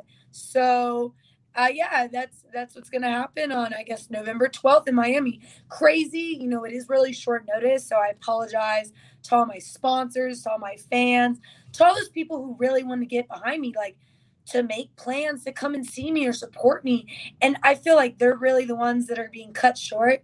But for me, that I said the words and I'm living up to it.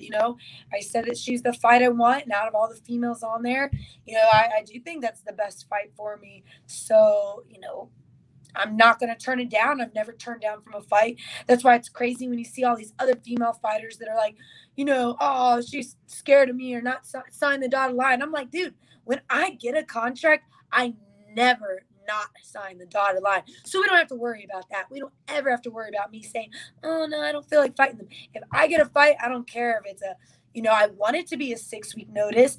I think that I deserve that. I think that I'm not a journeyman or the B-side anymore. I think I earned a top dog position, which would be warranted more advice and notice on a fight.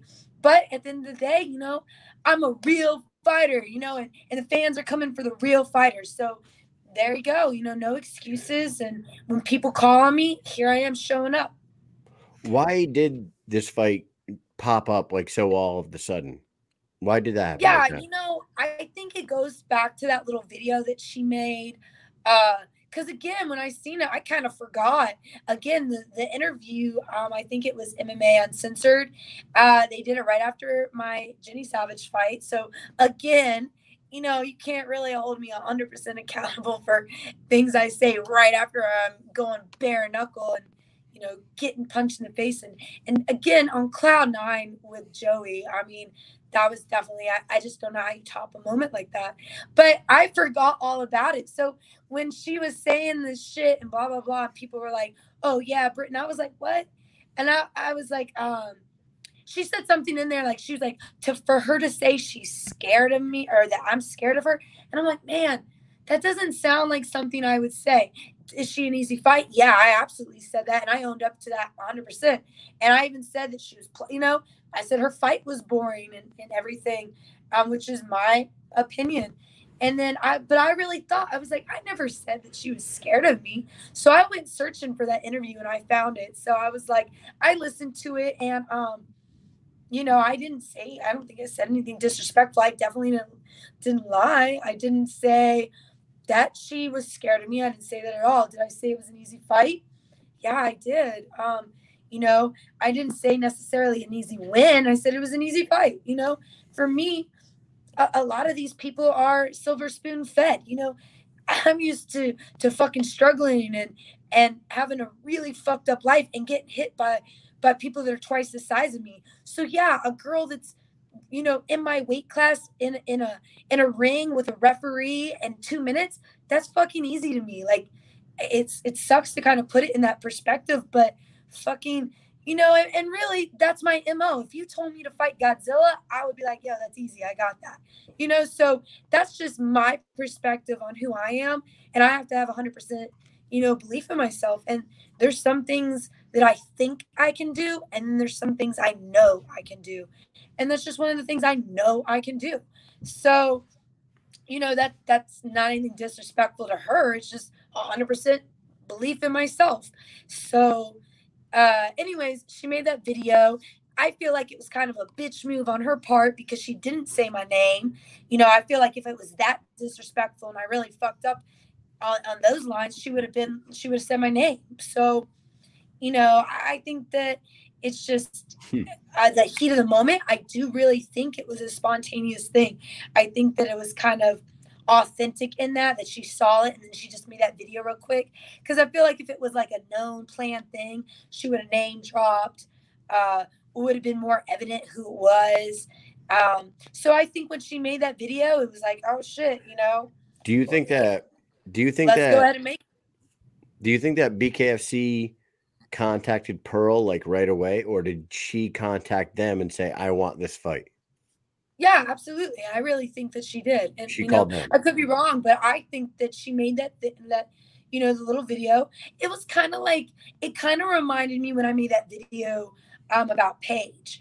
And you know, if I didn't make that video, I don't think I would have gotten the Paige fight first. But because I went out of my way to make that video, it kind of like put a little bit of pressure on BKFC. So I think when she made that video, it kind of put the pressure on there. And I think that she did ask for it. I think that she was mad and offended and I ruffled up her feathers. She saw the video. It was like 2 months old and was like, oh, hell no.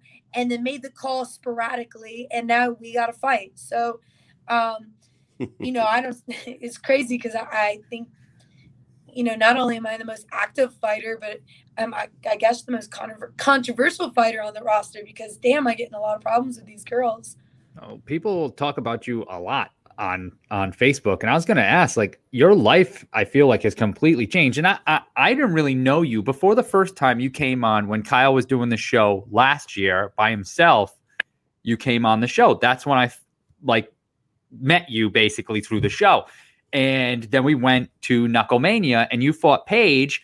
And I would say, and maybe you'll probably agree with this, that you upset her because I feel like people thought like, oh, Paige Van Zandt's fighting. I don't know who this other girl is, but she's going to lose. You know what I mean? Like, that's what I felt like going into it. You went in there and you upset. And then I feel like after that, you've kind of just skyrocketed this whole year and you've killed it. Your life has completely changed, I would imagine. What do you think? How is your life now that you beat Paige and then went on and had this fantastic year? How awesome has your life been?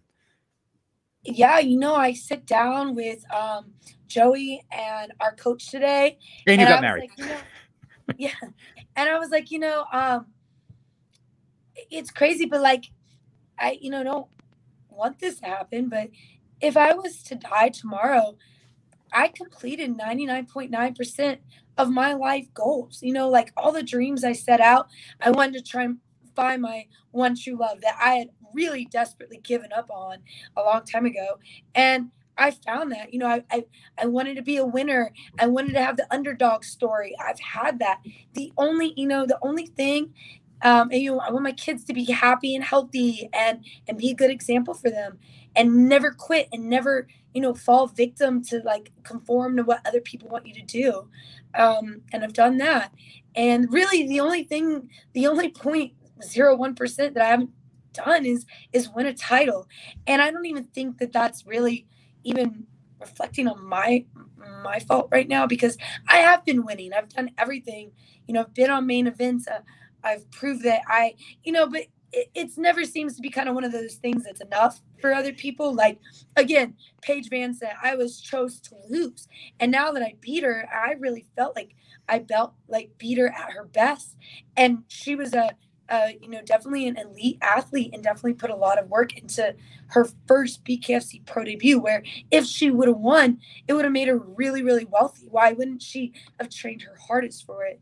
But now people have seen her lose again. So it's like, oh, Britain beat a 0-2 person. She's not really good. And then Ginny Savage, everyone thought I was going to lose that fight. And when I beat her, they're like, oh, Ginny Savage sucks. So I feel like even with this Pearl fight, again, ex-UFC, Invicta star, fucking OnlyFans, all a bunch of followers, I'm going to fight her. And I feel like there's a lot of people that are like, oh, Pearl's going to fucking blow through Britain. And when I beat her, people are going to be like, oh, Pearl sucks. So it's like, I'm really just done trying to please everybody. Like at the end of the day, the friends and family that I have that are next to me, my kids and my husband are who I have to answer to. And, when you look at BKFC and some of the things they're doing, it's kind of like, this isn't The Bachelorette. This isn't Pornhub. This isn't, this is fighting. Like, I'm on there to be a fighter. I don't have fake tits. I don't have fake ass. I'm not doing all that shit. I'm fucking fighting and winning. And isn't that enough for everybody? Like, but it doesn't seem to be that way. So for me, again, that goes back into saying this year has been fucking awesome. My life is awesome. But really, why is it awesome? Is it because I'm winning? Because really, that's doing jack shit for me. But I really think it's because it brought me to someone that is like ultimately my soulmate. Ultimately, we can grow together. We inspire and motivate. We do all these great things. We coach and work with kids. And you can really see like me and Joey light up in that way. And make Lisa Loeb TikTok videos. Yeah.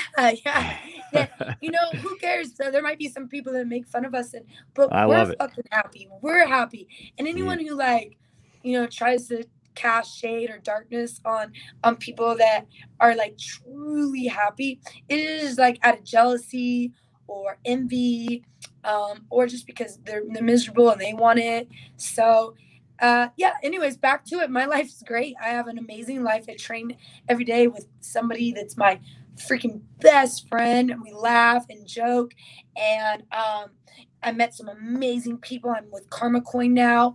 Oh my god, talk about that. They're so like, their hashtag be magical. Karma Coin has not, again, fuck fighting. That hasn't fucking done anything besides, I can say I'm a winner right now. I can say I should be number one. And again, I'm super excited to be bumped back to number one come Miami. But like, I'm with really good people that are changing my life. Joey's changing my life. My kids changed my life. I'm happy that I have money to go and take them on these great vacations and life experiences. And we're talking about taking my son to California for the first time. He's never been on a plane. He's never been on the West Coast. And for me to give memories and experience to my kids, that's changing my life. That's where you're seeing the glow. Being with Karma Coin, that's changing my life. Now I'm with, Healthy One and has really stepped up and they're helping me. So yeah, I'm really happy with the people I have in my life. I really am. You guys, I've been on your show like numerous times. And so it shows that personal relationships mean everything because, we're not here for a long time, but we are here for a damn good time. Yeah. And that's what I want out of my life. And again, you never know what's going to happen tomorrow. So I'm going to make sure that I live my life today how I want it. And that's by being true to myself, real, loving the people around, and not having any regrets when it's my time. You're like, you're really like the ultimate role model for the modern day female right now. Like, honestly, and I'm not shitting on anybody that uses their, like, because you are a beautiful woman, and if you wanted to, you could fucking start a fan page, or you could start an OnlyFans, and you could do the same shit that everyone else is doing. But you're not, and you're living a happy life doing it, and it's proving to all the teenage female athletes that are out there, or all the young girls that like look up to you guys, that like you don't have to fucking expose yourself on the internet to make No, money. and that's You know what what I mean? Or to even like succeed. I mean, it's getting these other girls fights, to be honest with you. And absolutely. it really is. They're like banking on their looks and their Instagram follows to get fights, but then they're running into Britton Beltran and they're getting fucking buzzed down real quick. So Yeah, I they mean, have good no good for you to be a mother and to be a role model like you are. It's really awesome. Good for you. Thank you. And it's like it's kind of like, a respect thing too. Now, I mean, I get it. I guess if you're single, whatever, but even like to single girls, like, I mean, Joey gets Joey knows, but at the end of the day, it's like I remember being younger. It was like if you want men and you want the world to respect you, you gotta earn that respect. And it's not by taking your clothes off. It's not by fucking, giving hand jobs and blow jobs to get ahead. It's not by shaking your ass. It's if you want, and if you do that, I'm not knocking it, but you're not going to get that. You're not going to get the same respect in the long run. And it's going to come back to bite you. And, that's, even with Joey, like, I feel like that's why our relationship is so amazing. We have such a very physical and intimate relationship, but me and Joey, we didn't start off that way. We were definitely really friends, and I kept my clothes on 100%. And it was funny. I would even we kind of joke about it because, man, I wish I'm so in love with him now that I wish I could go back and change it. But I'm glad I did it that way because I feel like that's why our relationship's so strong. Like he would get a hotel and be like, yeah, you want to come back to the hotel? And I'd be like, well, no, I got a curfew. I'm 30 years old, but I have a curfew. I have to be home at 9. And, I did that to respect myself and respect our future. And he respected that, he didn't, imagine if I was just easy and was like, oh yeah, let's go back to your hotel. I mean, I don't know, we probably would be in the same situation because I think we're just meant to be, but that might not happen for other girls. And I feel like Joey really, really respects me. Like he really, I can feel it, like that he admires and looks up to me. And damn, I'm the one that admires and respects and looks up to him. He's older and wiser and been in the game way longer than I have. But I established that respect as a female because I built it on other things. And now, it's just like, it's perfect. And the same thing, like you said, he knows that I'm hot and attractive, but I don't need 40 other million guys thinking that when, I'm off the market and with him. And again, even if I wasn't, I respect myself enough to know I want to be a fighter and I want to be recognized as a fighter. And these are the reasons why. And I don't have to take shortcuts to get there. Mike, did you hear all the shit she just said? Yes. See, when I started this show, I'll tell you, she's one of the best interviews ever because she just she has so much to say and it's always very interesting. I just sit here and just listen. What I was going to say, yes, Mike, you should have took note with her earlier in your life because I can't tell you how many nudes this asshole sent me to try to get the co-host. He's like, I want to be the co-host on the show, man. I want to be the co-host, and I'm like, Mike, stop sending me fucking dick pics, dude. Sometimes it works. You go one way or another. I mean, it could work this way or that. You see, but it worked for me. I mean, I folded to the pressure. I don't know. I'm sorry. I'm sorry. But anyways, Britton, it's good. It's awesome to talk to you again. And we just talked to Joey the other day, dude. And I got to tell you right now, and this is no knock on Joey. I interviewed Joey before. I know what he's gonna say. I have a feeling I know what he's gonna say, and I'm gonna completely agree. I interviewed him maybe once or twice before he ever became a thing with you. Now he's like the easiest fucking guy to talk to in the world. Like you have lightened this man up. Like he's got all the fucking personality in the world now. I love talking to Joey Beltran. It's like before, he was very short with his answers before. He didn't really want to fucking talk too much. He was just like a badass dude who didn't want to talk too much. And then all of a sudden, Britton comes into his life and he's fucking Mr. Talks. He talks a lot. Oh man, that's so awesome. He's I'm telling you, I thought the same thing when I, didn't really know him. And then once I know, he's funny and he's really fucking smart. I'm not want to say you'd be surprised, but honestly, it's very rare for me to find people that I think that are smarter than me. And really, I've only come across a very, maybe 3, and he's one of them. He's so smart and intelligent, and he has some great stories, and he has awesome perspectives and advice on stuff. But yeah, it's just a match made in heaven. What he brings to me, I just bring right back, and it's like that. Not only the power couple thing, but the power exchange. Like, we just keep growing each other. Britton, where's he right now? Well, he's is that his feet right there? I think I've seen his feet. Is he sleeping? Wait. Yeah, see, there's his feet. Hey, what's up, Joey? Hey. A good king always supports and stands behind his queen, right? All right. Well, here's the thing. We're gonna play a game with you. Yeah. He gets to hear all the answers that you say, because this game is called Feel free to chime in. More Likely with Britton and Joey. Okay. We're gonna ask you 10 things.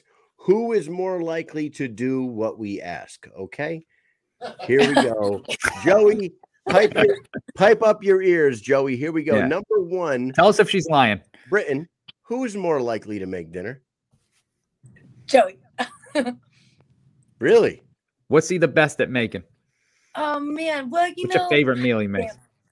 I'll tell you one thing. That is one thing that's rubbed off. So, without getting into all the sad, pathetic stuff in the past, I stopped cooking. It was actually something that I feel like comes from the soul and being happy.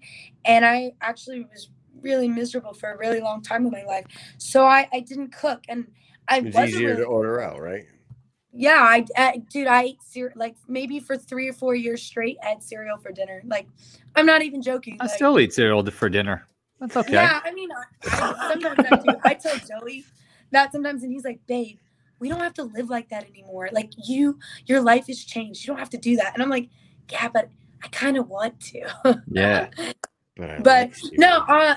So, anyways, I never cooked, and he always cooked, and he makes the best egg sandwiches. I know it sounds silly, but I mean, I try to make them, and I don't make them nearly as good as he does. He makes some bomb egg sandwiches. Nope. Anyways, he brought out the soul and happiness in me. So now maybe I'm more likely to cook dinner, but I don't know. Sometimes it's just heating shit up now because we've both been in crazy fight camp. I have to tell you, we went to a Patriots game once, and while everybody else was cooking burgers and all their stupid grill stuff, Kyle cooked me a breakfast sandwich on the grill.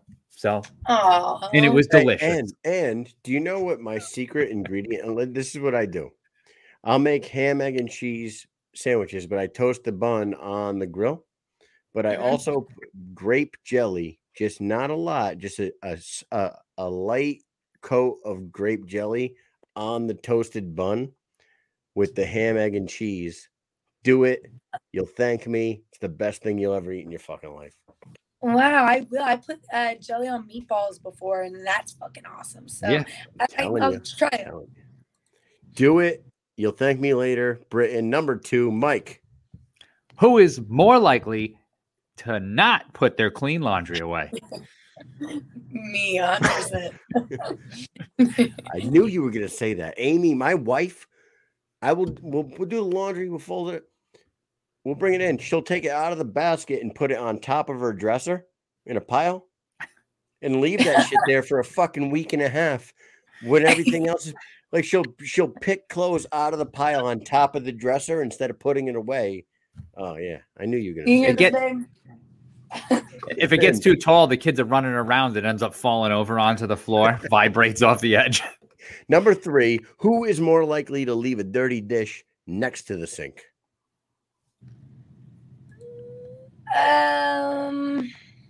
Joey.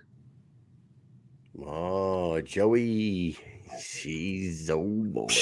Got to rinse that dish. Got to put it in the dishwasher. The dishwasher's right there. It's right there. It just takes one extra second. That's what we say around here. Number 4, Mikey. Who is more likely to leave the gas tank on E? That's me. Definitely me, 100%. 100%. I'll wait until that thing says like That's gotta 26 be miles left. that's gotta be a female thing, dude. It's gotta be. Gotta be. I know I feel like lately that's been me. Like I just like, I don't know. I've been leaving it on E lately, so I'm a guilty one at least for the last few months. Have you ever ran out of gas? In my life, I've done it like 3 times. Oh my God. Yeah, Never. on the road. Mike? No.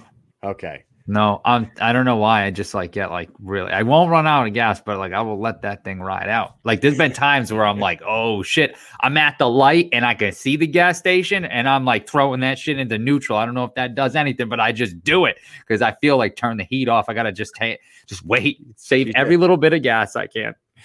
Yeah, the price of gas same. out the ass these days. Number 5. Who is more likely to laugh at the number 69? She laughed at it. Me. We travel a lot, so we play games all the time, and we were playing like a taboo. No, wait, what were we playing? It was something like that, and the word wiener came up, and I started like dying laughing, and Joey's like, "It's not funny," and I'm like dying laughing. So Pick 69. It's hilarious. Yeah. It's great. Number I love that 6. you laughed at it before the question was over. Yep. Yeah, exactly. Because I already knew. Who is more likely to get a speeding ticket? Well, I would say in our time of being together, Joey has gotten a speeding ticket. And you have not. So I think it's 3-2 Joey right now. Well, the 6 questions. How the hell could that be? Oh, shit. Your math is off. Well, I'm okay. Well, next question. Who is more likely to start a fight in a public setting? Really? Yeah. I think I did it once or maybe twice. Yeah. But I mean, it wasn't really a fight. But when you don't really know me, you just gotta understand that I'm a passionate person and I speak passionately, whether I'm upset, sad, happy. I mean, it doesn't matter. I'm just passionate. So if I happen to be upset about something, I might speak a little more passionate than what is intended. And that can be sometimes taken the wrong way. But he would never, he's so, like I said, again, that guy's way too perfect. He would never do that. And I probably would. Like, I'm one of those people that I can't, like, if I see something or something bothers me, I'll be over it, but I'll speak on it in a second, Is Britton Beltran gonna have to smack a bitch? Yeah, I've here lately too. I don't know what's come over me, but I've threatened it a few times here for sure.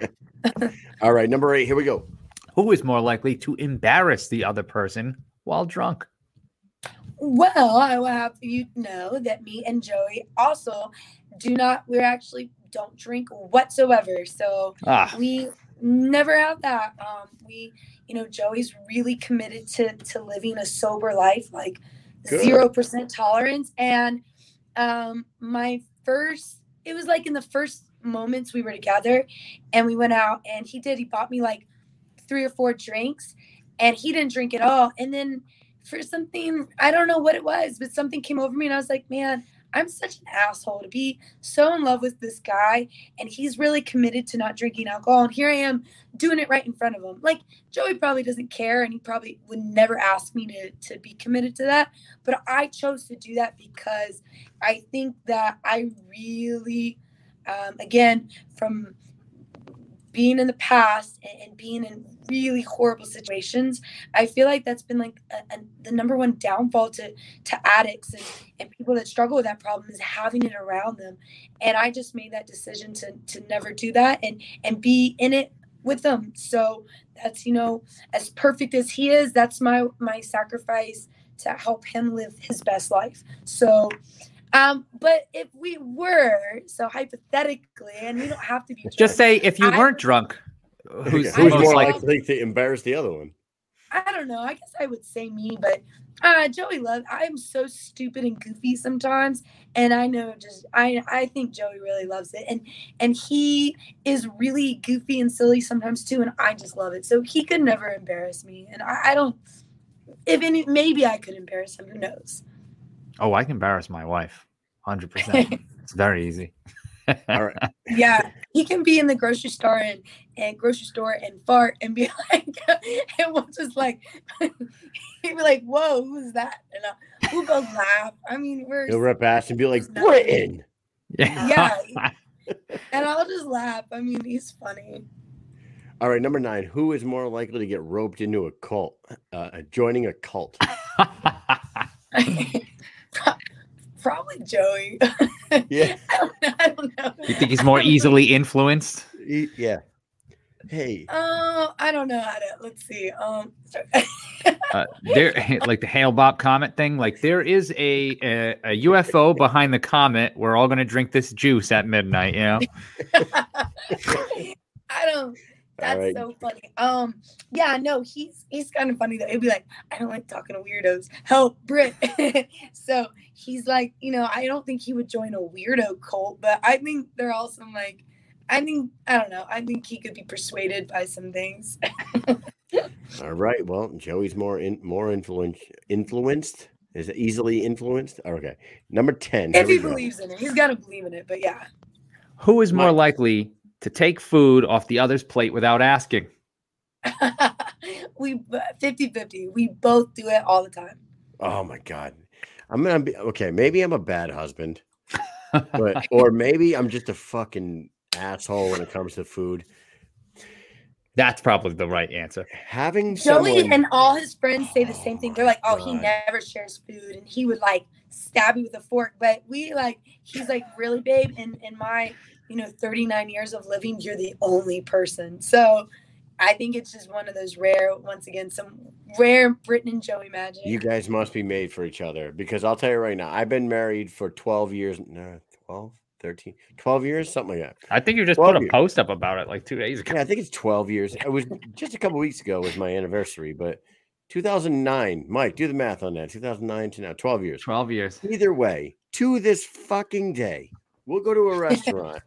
And she'd be like, I'm thinking about ordering this thing. I'm like, well, I'm gonna order this. She's like, oh, I was looking at that too. Okay, all right.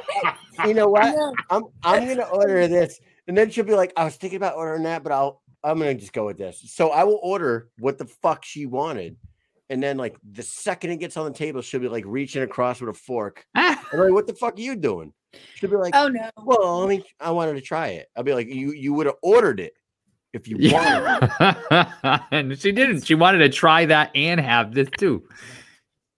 I think it's opposite. We'll be like, all right, you get this and I'll get this and we'll split it. We'll half it. Because we want like everything on the menu. And I'm like, damn, well, if I get this and you get this, we can share, right? And he's like, oh yeah.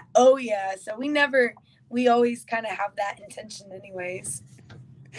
Amy does not sound like that, Kyle. Yeah, she does. I hear her all the time. She sounds just like that. I was just gonna order. It's part of the reason Kyle fell in love with her, because she sounds like that. And he's like, I just love her voice. She was like, Kyle, do you think we could get an apartment together? Why is that the voice that I went with to talk about my wife? I don't know. Oh my God, what a piece of shit. I don't know. You should have that a question. Who's more likely to mimic the other person? Do your best Joey Beltran imitation right now. Yeah. I'm not going that fast. You told me to slow down. You told me to hurry up. Make up your mind. If you should have drove the car if you wanted to. Oh man. Yeah, I can do a better one, but right now I'm you should ask Joey, I'm blushing. I never blush either. Do you freak him out when you're driving? Because my wife likes to like say things that have nothing to do with traffic. But she likes to just kind of like blurt it out. And it freaks me out. Like I'll be driving and she'll be like, oh my God. And I'll go, whoa. And I'm going to hit somebody. And she's like, that dog is so cute. I'll be like, I'm like, Steph, you got to use appropriate reactions while I'm driving the car. I thought I was about to like run some children over that I didn't see, like. You're crazy. You know what? That's funny. Yeah. You know what? I don't know. Amy does this. She does slight sounds. I'll be driving and she'll go, and I'm like, whoa. I'll go, whoa. What? She'll be like, nothing. Can you back off this guy a little bit? I'll be like, I'm 3 car lengths away from this fucking guy. How far do you want me? 2 bus lengths is what Amy wants. 2 bus lengths. Not the short bus either. Can you move away from the car, Kyle? Well, I'll be like, babe, the turn is coming up. He'll be like, yeah, I know. And I'm like, your blinker's not on, so you don't know. And he's like, I don't have to have a blinker on. There's no one behind me. And I'm like, there might be a hidden cop or something. And it lets me know that you know where the turn is. So that will happen. And then he'll drive and he'll miss the turn. And I'm like, oh, I thought you knew where you were going. And so I'm glad everybody has the same problem. Dude, it's awesome. Hey, Britton. So every Thursday night we do this thing called Stunad of the Week. Do you know what a Stunad is? A what? A Stunad. A Stunad. What are you doing? Get over here. What are you, a Stunad? Hey, what are you, a fucking Stunad? I said it. Don't touch the cake. You Stunad. Get off my grass, you fucking Stunad. Yeah. A Stunad is like, I don't know. I'm only 2% Italian. So. okay, a Stunad is like, use the hand like this. You have to make your hand like this. It's someone who's out of touch with reality. Someone who's an absolute fucking moron, right? Oh, someone who can't get it right. So it doesn't have to be that strong, but you guys be like, you Stunad, what'd you do that for? What are you? Oh, come on, you fucking Stunad. Anyway, so we've been doing this on the show the last 4 weeks now. So we're in the car and we get to the end of the road and the car goes by this way. So I pull out behind him. The car's going like 20 miles per hour in a 35 mile an hour speed zone the whole time. And I'm behind the guy, and my son, who's 7 years old in the back seat, he could tell I'm getting mad. I'm like, God, this fucking guy. I'm like, come on. Nolan goes, hey, Daddy, I got an idea. You should make this guy the Stunad of the Week on your show this week because he don't know how to drive his car. That's a 7-year-old boy. Gets it. He fucking gets it. He gets it. That's right. I love it. Fucking Stunad. Anyways, all right. Well, Britton, we've kept you long enough. We got your sponsors across the bottom there. You have a fight. You have a fight coming up November 12th. Pearl Gonzalez. Go ahead, take a minute. Shout out anybody you want to shout out. Give us a prediction if you want to give us a prediction. Time is yours. Yeah, I mean, again, big, huge shout out to my sponsors below. Karma Coin, Healthy One, HK USA. They've really stepped up in this last minute. And you know, really, they've been with me for a while. So honestly, these are not only people that are stepping up short term, but they've been long term. Definitely my friends and family back home. You know, all of Danville. I feel like Danville. I want to give the city of Danville a huge shout out to welcoming my husband Joey, and giving him the best amount of work for his fight that's going to be this Saturday up in New York.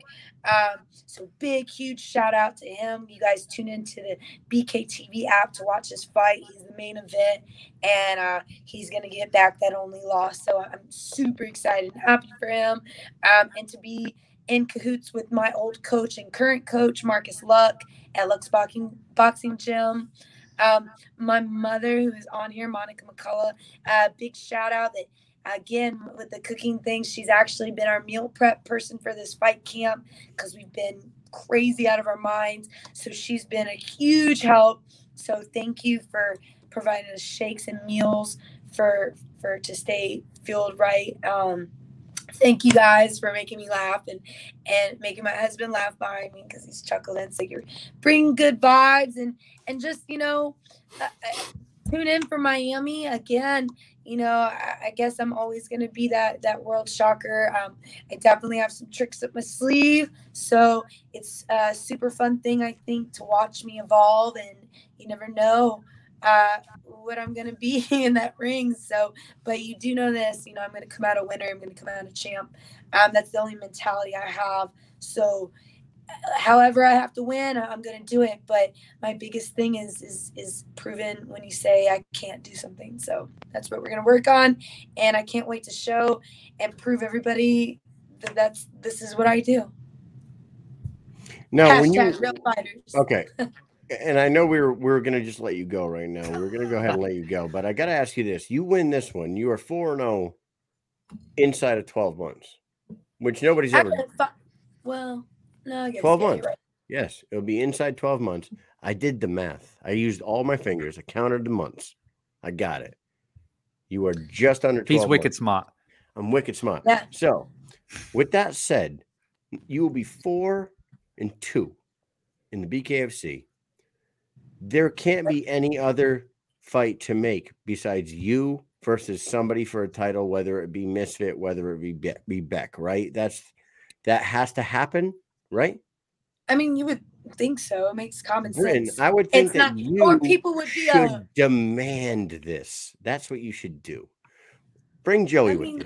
When you go to demand it, bring the big guy with you. Yeah, go up and be like, hey, you fucking Stunads. That's what I'm saying. Yes, pull the Stunad out. 4 fights in the last 12 months, you fucking Stunads. What else do I got to do around here to get a goddamn fight for a fucking belt? Give it to me now. Open your eyes, huh? Why don't you open your eyes when you see these fights? What are you missing something? I'll smack you with a grape jelly fucking egg sandwich right now. That's right. You fucking Stunads. That's what I'm saying. Yeah. You do. Tell me, we're joking around, but that's the only thing left, right? That has to happen. Correct? Yeah, no, I mean, again, it goes back wrapping into the earlier part is like, I mean, 99.9% of my life is perfect. That's the only thing that's missing. And I've been honestly, this fight should be a title fight, in my opinion. And I know I've demanded it too, but, I just can't. The politics are just so, I don't even know if I can really speak on it. But I don't understand why the belts are just like floating in the wind over there. Like Helen left. It's not like she owns those belts anymore. She left. She's gone. So the belt is vacant. So why are they not putting it on the line? With honestly, I think it should have been earned it. Who has earned it, and you have earned it. And I feel like this has to happen. Anyways, we're gonna make another fucking 45 minutes of a show right now. If we could get into this. Here we go. Here's what we're gonna do. We do this all the time. So here's what we're gonna do. We're gonna wish you the best of luck. We want to have you wish Joey the best of luck Saturday night. We will see you guys tomorrow. We're gonna be there tomorrow, up in New York, in whatever that town's called, in a part of the world that ended. Salamanca. Yeah. So thank you so much for coming on, Britton. You're a pleasure as always, and we will talk to you tomorrow. Absolutely. I look forward to seeing you guys. Let's go. Again, BKFC Power Couples ready to damage twice. All right. Joey, go get some sleep, huh? Yeah, I know. He's like, how do you say it again? Stunad. You Stunads, you keeping my wife from cuddling me. Yeah, we are definitely Stunads for that. All right. Good night. Good night, Britton. We will talk to you. Thank you so much for coming on. Night, guys. Bye. It's not my fault, you fucking Stunad. Yeah, she's got to use all 2% of that Italian and pull it right out. So Stunad, I need a title shot, you Stunad. I'm going to go ahead and say that she's she's one of the best guests we've ever had. I mean, like, she really is. She's always a lot of fun. She's always a lot of fun. Always has a lot to say. Every single time I think this is the 4th time she's been on. And every time, I think her and Lorenzo Hunt are the most frequent guests that we've had. Misfit. Oh, Misfit's been on like 4 or 5 times too. Yeah. Yep. So you know what? They're all fucking awesome. So, anyways, thank you so much to all of them. We got to finish up the Stunad of the week. That's right. We do. We got Stunad. So, speaking of all the Stunad talk, how many times do you think we said Stunad tonight? Oh, a lot. I think we drove the point home, actually. A Stunad ton. All right. All right. So, anyways, to recap what we had earlier, Yuli Diaz. Punching trolls at their homes. Inglewood High School football winning 106-0 with their starters in like dopes. I'm gonna go ahead and I will talk about the UFC referee, his name, and I'm gonna try my goddamn hardest. Butcher it. He doesn't deserve to have his name said right. Okay, he's a damn failure. Vyacheslav Kiselev. Yeah, Kiselev. Went in there and he refereed the Zelensky dos Santos fight against Saint Denis. Yeah. And Dos Santos was putting a goddamn beating on Saint Denis to the point where we question who the bigger Stunat is here. Is it the referee or is it the corner for not throwing the towel in? Either way, this referee in like sticking balls, in basketball or soccer or football, the referee swallowed his whistle. Right. That's what this fucking guy did. Yes, he did. This guy absolutely. But not forever. He absolutely swallowed his whistle. Yes. And then you're right. Then he stops it for the eye poke. Right. And then rushes him after the eye poke. Then he's like, you ready? Are you ready? Yeah. He gets poked in the eye. Clearly, he's getting his face pummeled by the dude. The fight should have been stopped earlier. The guy's just letting it go. And God damn it, shout out to Saint Denis because, or Saint Denis. I think it's Saint Denis. Special Forces soldier in the French Special Forces. He's a beast. And of course, he's the toughest fucking guy out there. But you know what? There comes a point where the referee needs to protect the guy for further damage later on in his life. And also his corner needs to know when to throw a towel. That guy got a decade taken off of his life that night. After the eye poke, though, after getting his fucking face pummeled, and then after getting the eye poke in this guy, Kezelev or whatever his name is, Kezelev, the referee, former fighter, by the way, he should know better. Right. So the fighter, and sometimes maybe these fighter turned referees aren't the best idea. I don't know. Maybe sometimes they're too fucking tough for their own goddamn good. And this guy was like, oh no, he's still, he can do all right. Anyways, doesn't even ask for a doctor to come in to check the fucking eye. Doesn't do that shit. Yep. He like rushes the dude. You ready? Rushes him. You ready? Yep. You ready to come back in? Comes back in, gets kicked in his fucking balls. Like, yep. And then immediately takes a point. Doesn't even like tell him. He just kind of goes like, "That's it. It's a point." Point. And like the commentary on that fight was crazy. Yeah, they were like bewildered. Paul Felder was yelling, "Stop the fight! Stop the fight!" And then he goes, "I'm sorry to yell stop the fight, but sometimes something's got to happen." You're like, "What's going on?" So they were saying even the refs on the side were like upset, but I don't understand why nobody says anything. That doesn't make sense to me. I don't know. And like, Mike, maybe I'm like way off base here, but oh shit, hold up. What the hell did you do? No, I fucking hit my keyboard. Anyways, so I refereed. I refereed soccer, basketball, and I umpired baseball in my teens. Granted, I was only doing like middle school, 13, 14-year-old kids, and I was doing that kind of shit. But there was a governing like body. There was when I was a baseball umpire, and I had a coach giving me the business from his bullpen, and I told the coach, hey, enough. He's giving me shit about my strike zone. I'm like, strike zone's consistent. Stop it. This guy, who happens to be my father, by the way. My father was the president of the Umpire Association. My father goes, in between innings, I go over to the fence, and he says, "You need to throw him out." This is not UFC refereeing or whatever, but I'm an umpire on the field, and this guy on the other side of the fence says, "Throw him out of the game." Next word out of his mouth, throw him out. And I'm like, holy fuck, I'm a 16-year-old kid, and this guy's 45 years old over here, and I'm going to wait for him to say one more word, and I'm going to toss his ass. So the dude gives me shit from What are you going to do to him? Toss him.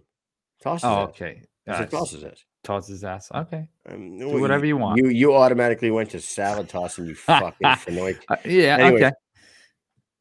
But anyways, the long story short is somebody on the outside who is the president of the Umpire Association says, throw that fucking guy out of the game. I threw the fucking guy out of the game. Mark Goddard from outside the cage, who is the fucking chief referee of that night, should have said, stop the fight. Stop the fight. And then fucking Kezelev, whatever the fuck his name is, inside the cage, should have said, Dipshit. oh shit, should I stop this fight? Hey, stop the fight. You know what I mean? What Guy's a dope. you just brought up with the referees being on the sideline, being all up in arms and fucking fired up about it. Say something then. Not one of those guys can influence the dude that's inside the ring that's letting somebody getting fucking years taken off of his life. Come on. I don't think that's right. I don't think that's right. I think the fucking referee in the ring is a fucking stunad. And I think, the corner, probably some stunads going on over there. Corner, the fucking other referees outside in between rounds. Goddard could have spoke to that dude. Yeah, he didn't. In between rounds, Goddard should have grabbed that dude and been like, "What the fuck are you doing? Use your goddamn head. Don't get this guy killed. That is our job, is to protect these fighters." And he didn't do that. All right, so that's nominee number 3, but the number 4 guy takes the cake. Oh my Lord. Takes the cake. Mike, tell him. Henry Ruggs. What is wrong? Yes, Henry Ruggs III. Let's not get Henry Ruggs twisted up in this whole controversy. This dude, wow. Talk about ruining your own life and someone else's and many other people's lives in one stupid attempt to drive wherever he was going after drinking and being over two times the legal limit, and crashed into a 23-year-old girl with her dog in the car. And he went going 56 miles an hour and hit her car. And supposedly her car went like 540 feet and lit on fire. Mike, they said at the point of impact. So when he hit her, he was doing 123. So he was doing 156 miles an hour and then saw her with enough time to hit the brakes to slow him down to 123. Yeah. When he impacted her car. Crazy, dude. And sent that girl 550 feet down the street. Yep. And killed her and her dog. And she did not die on impact. No. Witnesses on the fucking side of the road can hear her screaming from the fucking car. Yes. Dying in the car. This fucking stunad fucking idiot. Biggest stunad of the week. He might be stunad of the year. How is he not dead? How is he not dead hitting her 102? This is the type of thing that happens in this world. Isn't that crazy? This crazy world we live in, this guy lives. He lives hitting a girl 123 miles per hour under the influence with his girlfriend in the car, and she lived too, right? Yeah. Him and his girlfriend were in the car. He had a loaded gun in the car, and he was 2 times the legal limit, and he hits her at 123 miles per hour on impact, killing her and her dog. Fuck that guy. I don't know, man. I've done a lot of dumb things under the influence of alcohol in my life, but I've never done. I mean, I could never imagine getting behind the wheel of a car and doing 156 miles per hour anywhere. Well, that's the stunad of the week for sure. By a mile. Fuck that guy. What an idiot. And here's the thing, too. This guy had it made. He had it made. Look at where he is. He's in the NFL. I mean, you know how many people want to do this? They want to have this great life. His life was set up for him. Not only did he ruin his life, but he murdered somebody. With his car. And ruined her life's gone. Her family, everyone. I mean, it's sad. Let's get past this. He's the fucking stunad. I don't even want to talk about it anymore. He's a piece of shit. And you know what? The thing is, he was forget all the other shit we just talked about. This kid was an ultra talent, dude. He's a first-round draft pick last year. He's a second year player right now, and he is ultra fucking talented. Ultra talented. And if the Raiders were just a little bit better, and David and Carr was just a little bit better, he'd be an all-pro. Yeah. He's got the talent for it. But he also doesn't have the fucking brains for it, obviously. And this gets back to the whole thing. It's a whole nother conversation, is why don't these teams assign somebody to each one of these fucking players? You are this guy's assistant everywhere you go. Yeah. Joe Ivy says the John Jones of football. Yeah. Well, John Jones didn't kill nobody, but it's goddamn. Not yet. Every sport has one. Yes. What a fucking idiot. Stunad of the week goes to you, Henry Ruggs III. Yes, sir. So, Piece of anyways, getting past that douche. We are going tomorrow morning, bright and early. We have about a 6.5 to 7 hour drive ahead of us. Hopefully, we can make it there before weigh-ins. I think we can do it. It is scheduled for okay. It is scheduled for 3 p.m. in the afternoon. Yeah, of all the times, every other one's at 5 or 6, but the one we need to get to by a certain time, and that's gonna be earlier in the day, of course. 3 p.m. But you know how it is. It'll probably start at like 4. So. Yeah, hopefully it does, because that's when we're gonna be there right before then. Yeah. So, ladies and gentlemen, thank you very much for coming on. Thank you to Howard H.D. Davis. Thank you to Marcus Brimage. Thank you to Travis Thompson. And especially thank you to Britton Beltran, because this was a fucking great show. 4 great guests. And guest appearance by Joey Beltran. Oh, yeah. And a guest appearance by Joey Beltran and his feet flapping in the background. I saw him. We can't wait to see you guys next week. Next week. Yep. Next week, 10th and the 11th. Is next week the 10th and the 11th? Yeah.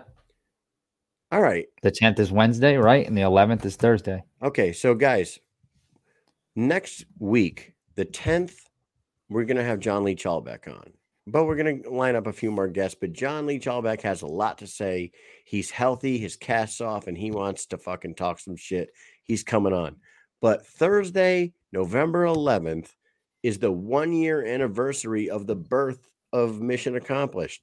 We are 1 year old next Thursday, and right now we have one guest booked, and we are going to load that show up, guys. Right now we got Jimmy Rivera, freshly signed straight out of the UFC into the BKFC. Jimmy Rivera will be on at 9 p.m. next Thursday. Stay tuned for the rest of the lineup. Yep. With that said, we love you guys. Have a good night. Peace.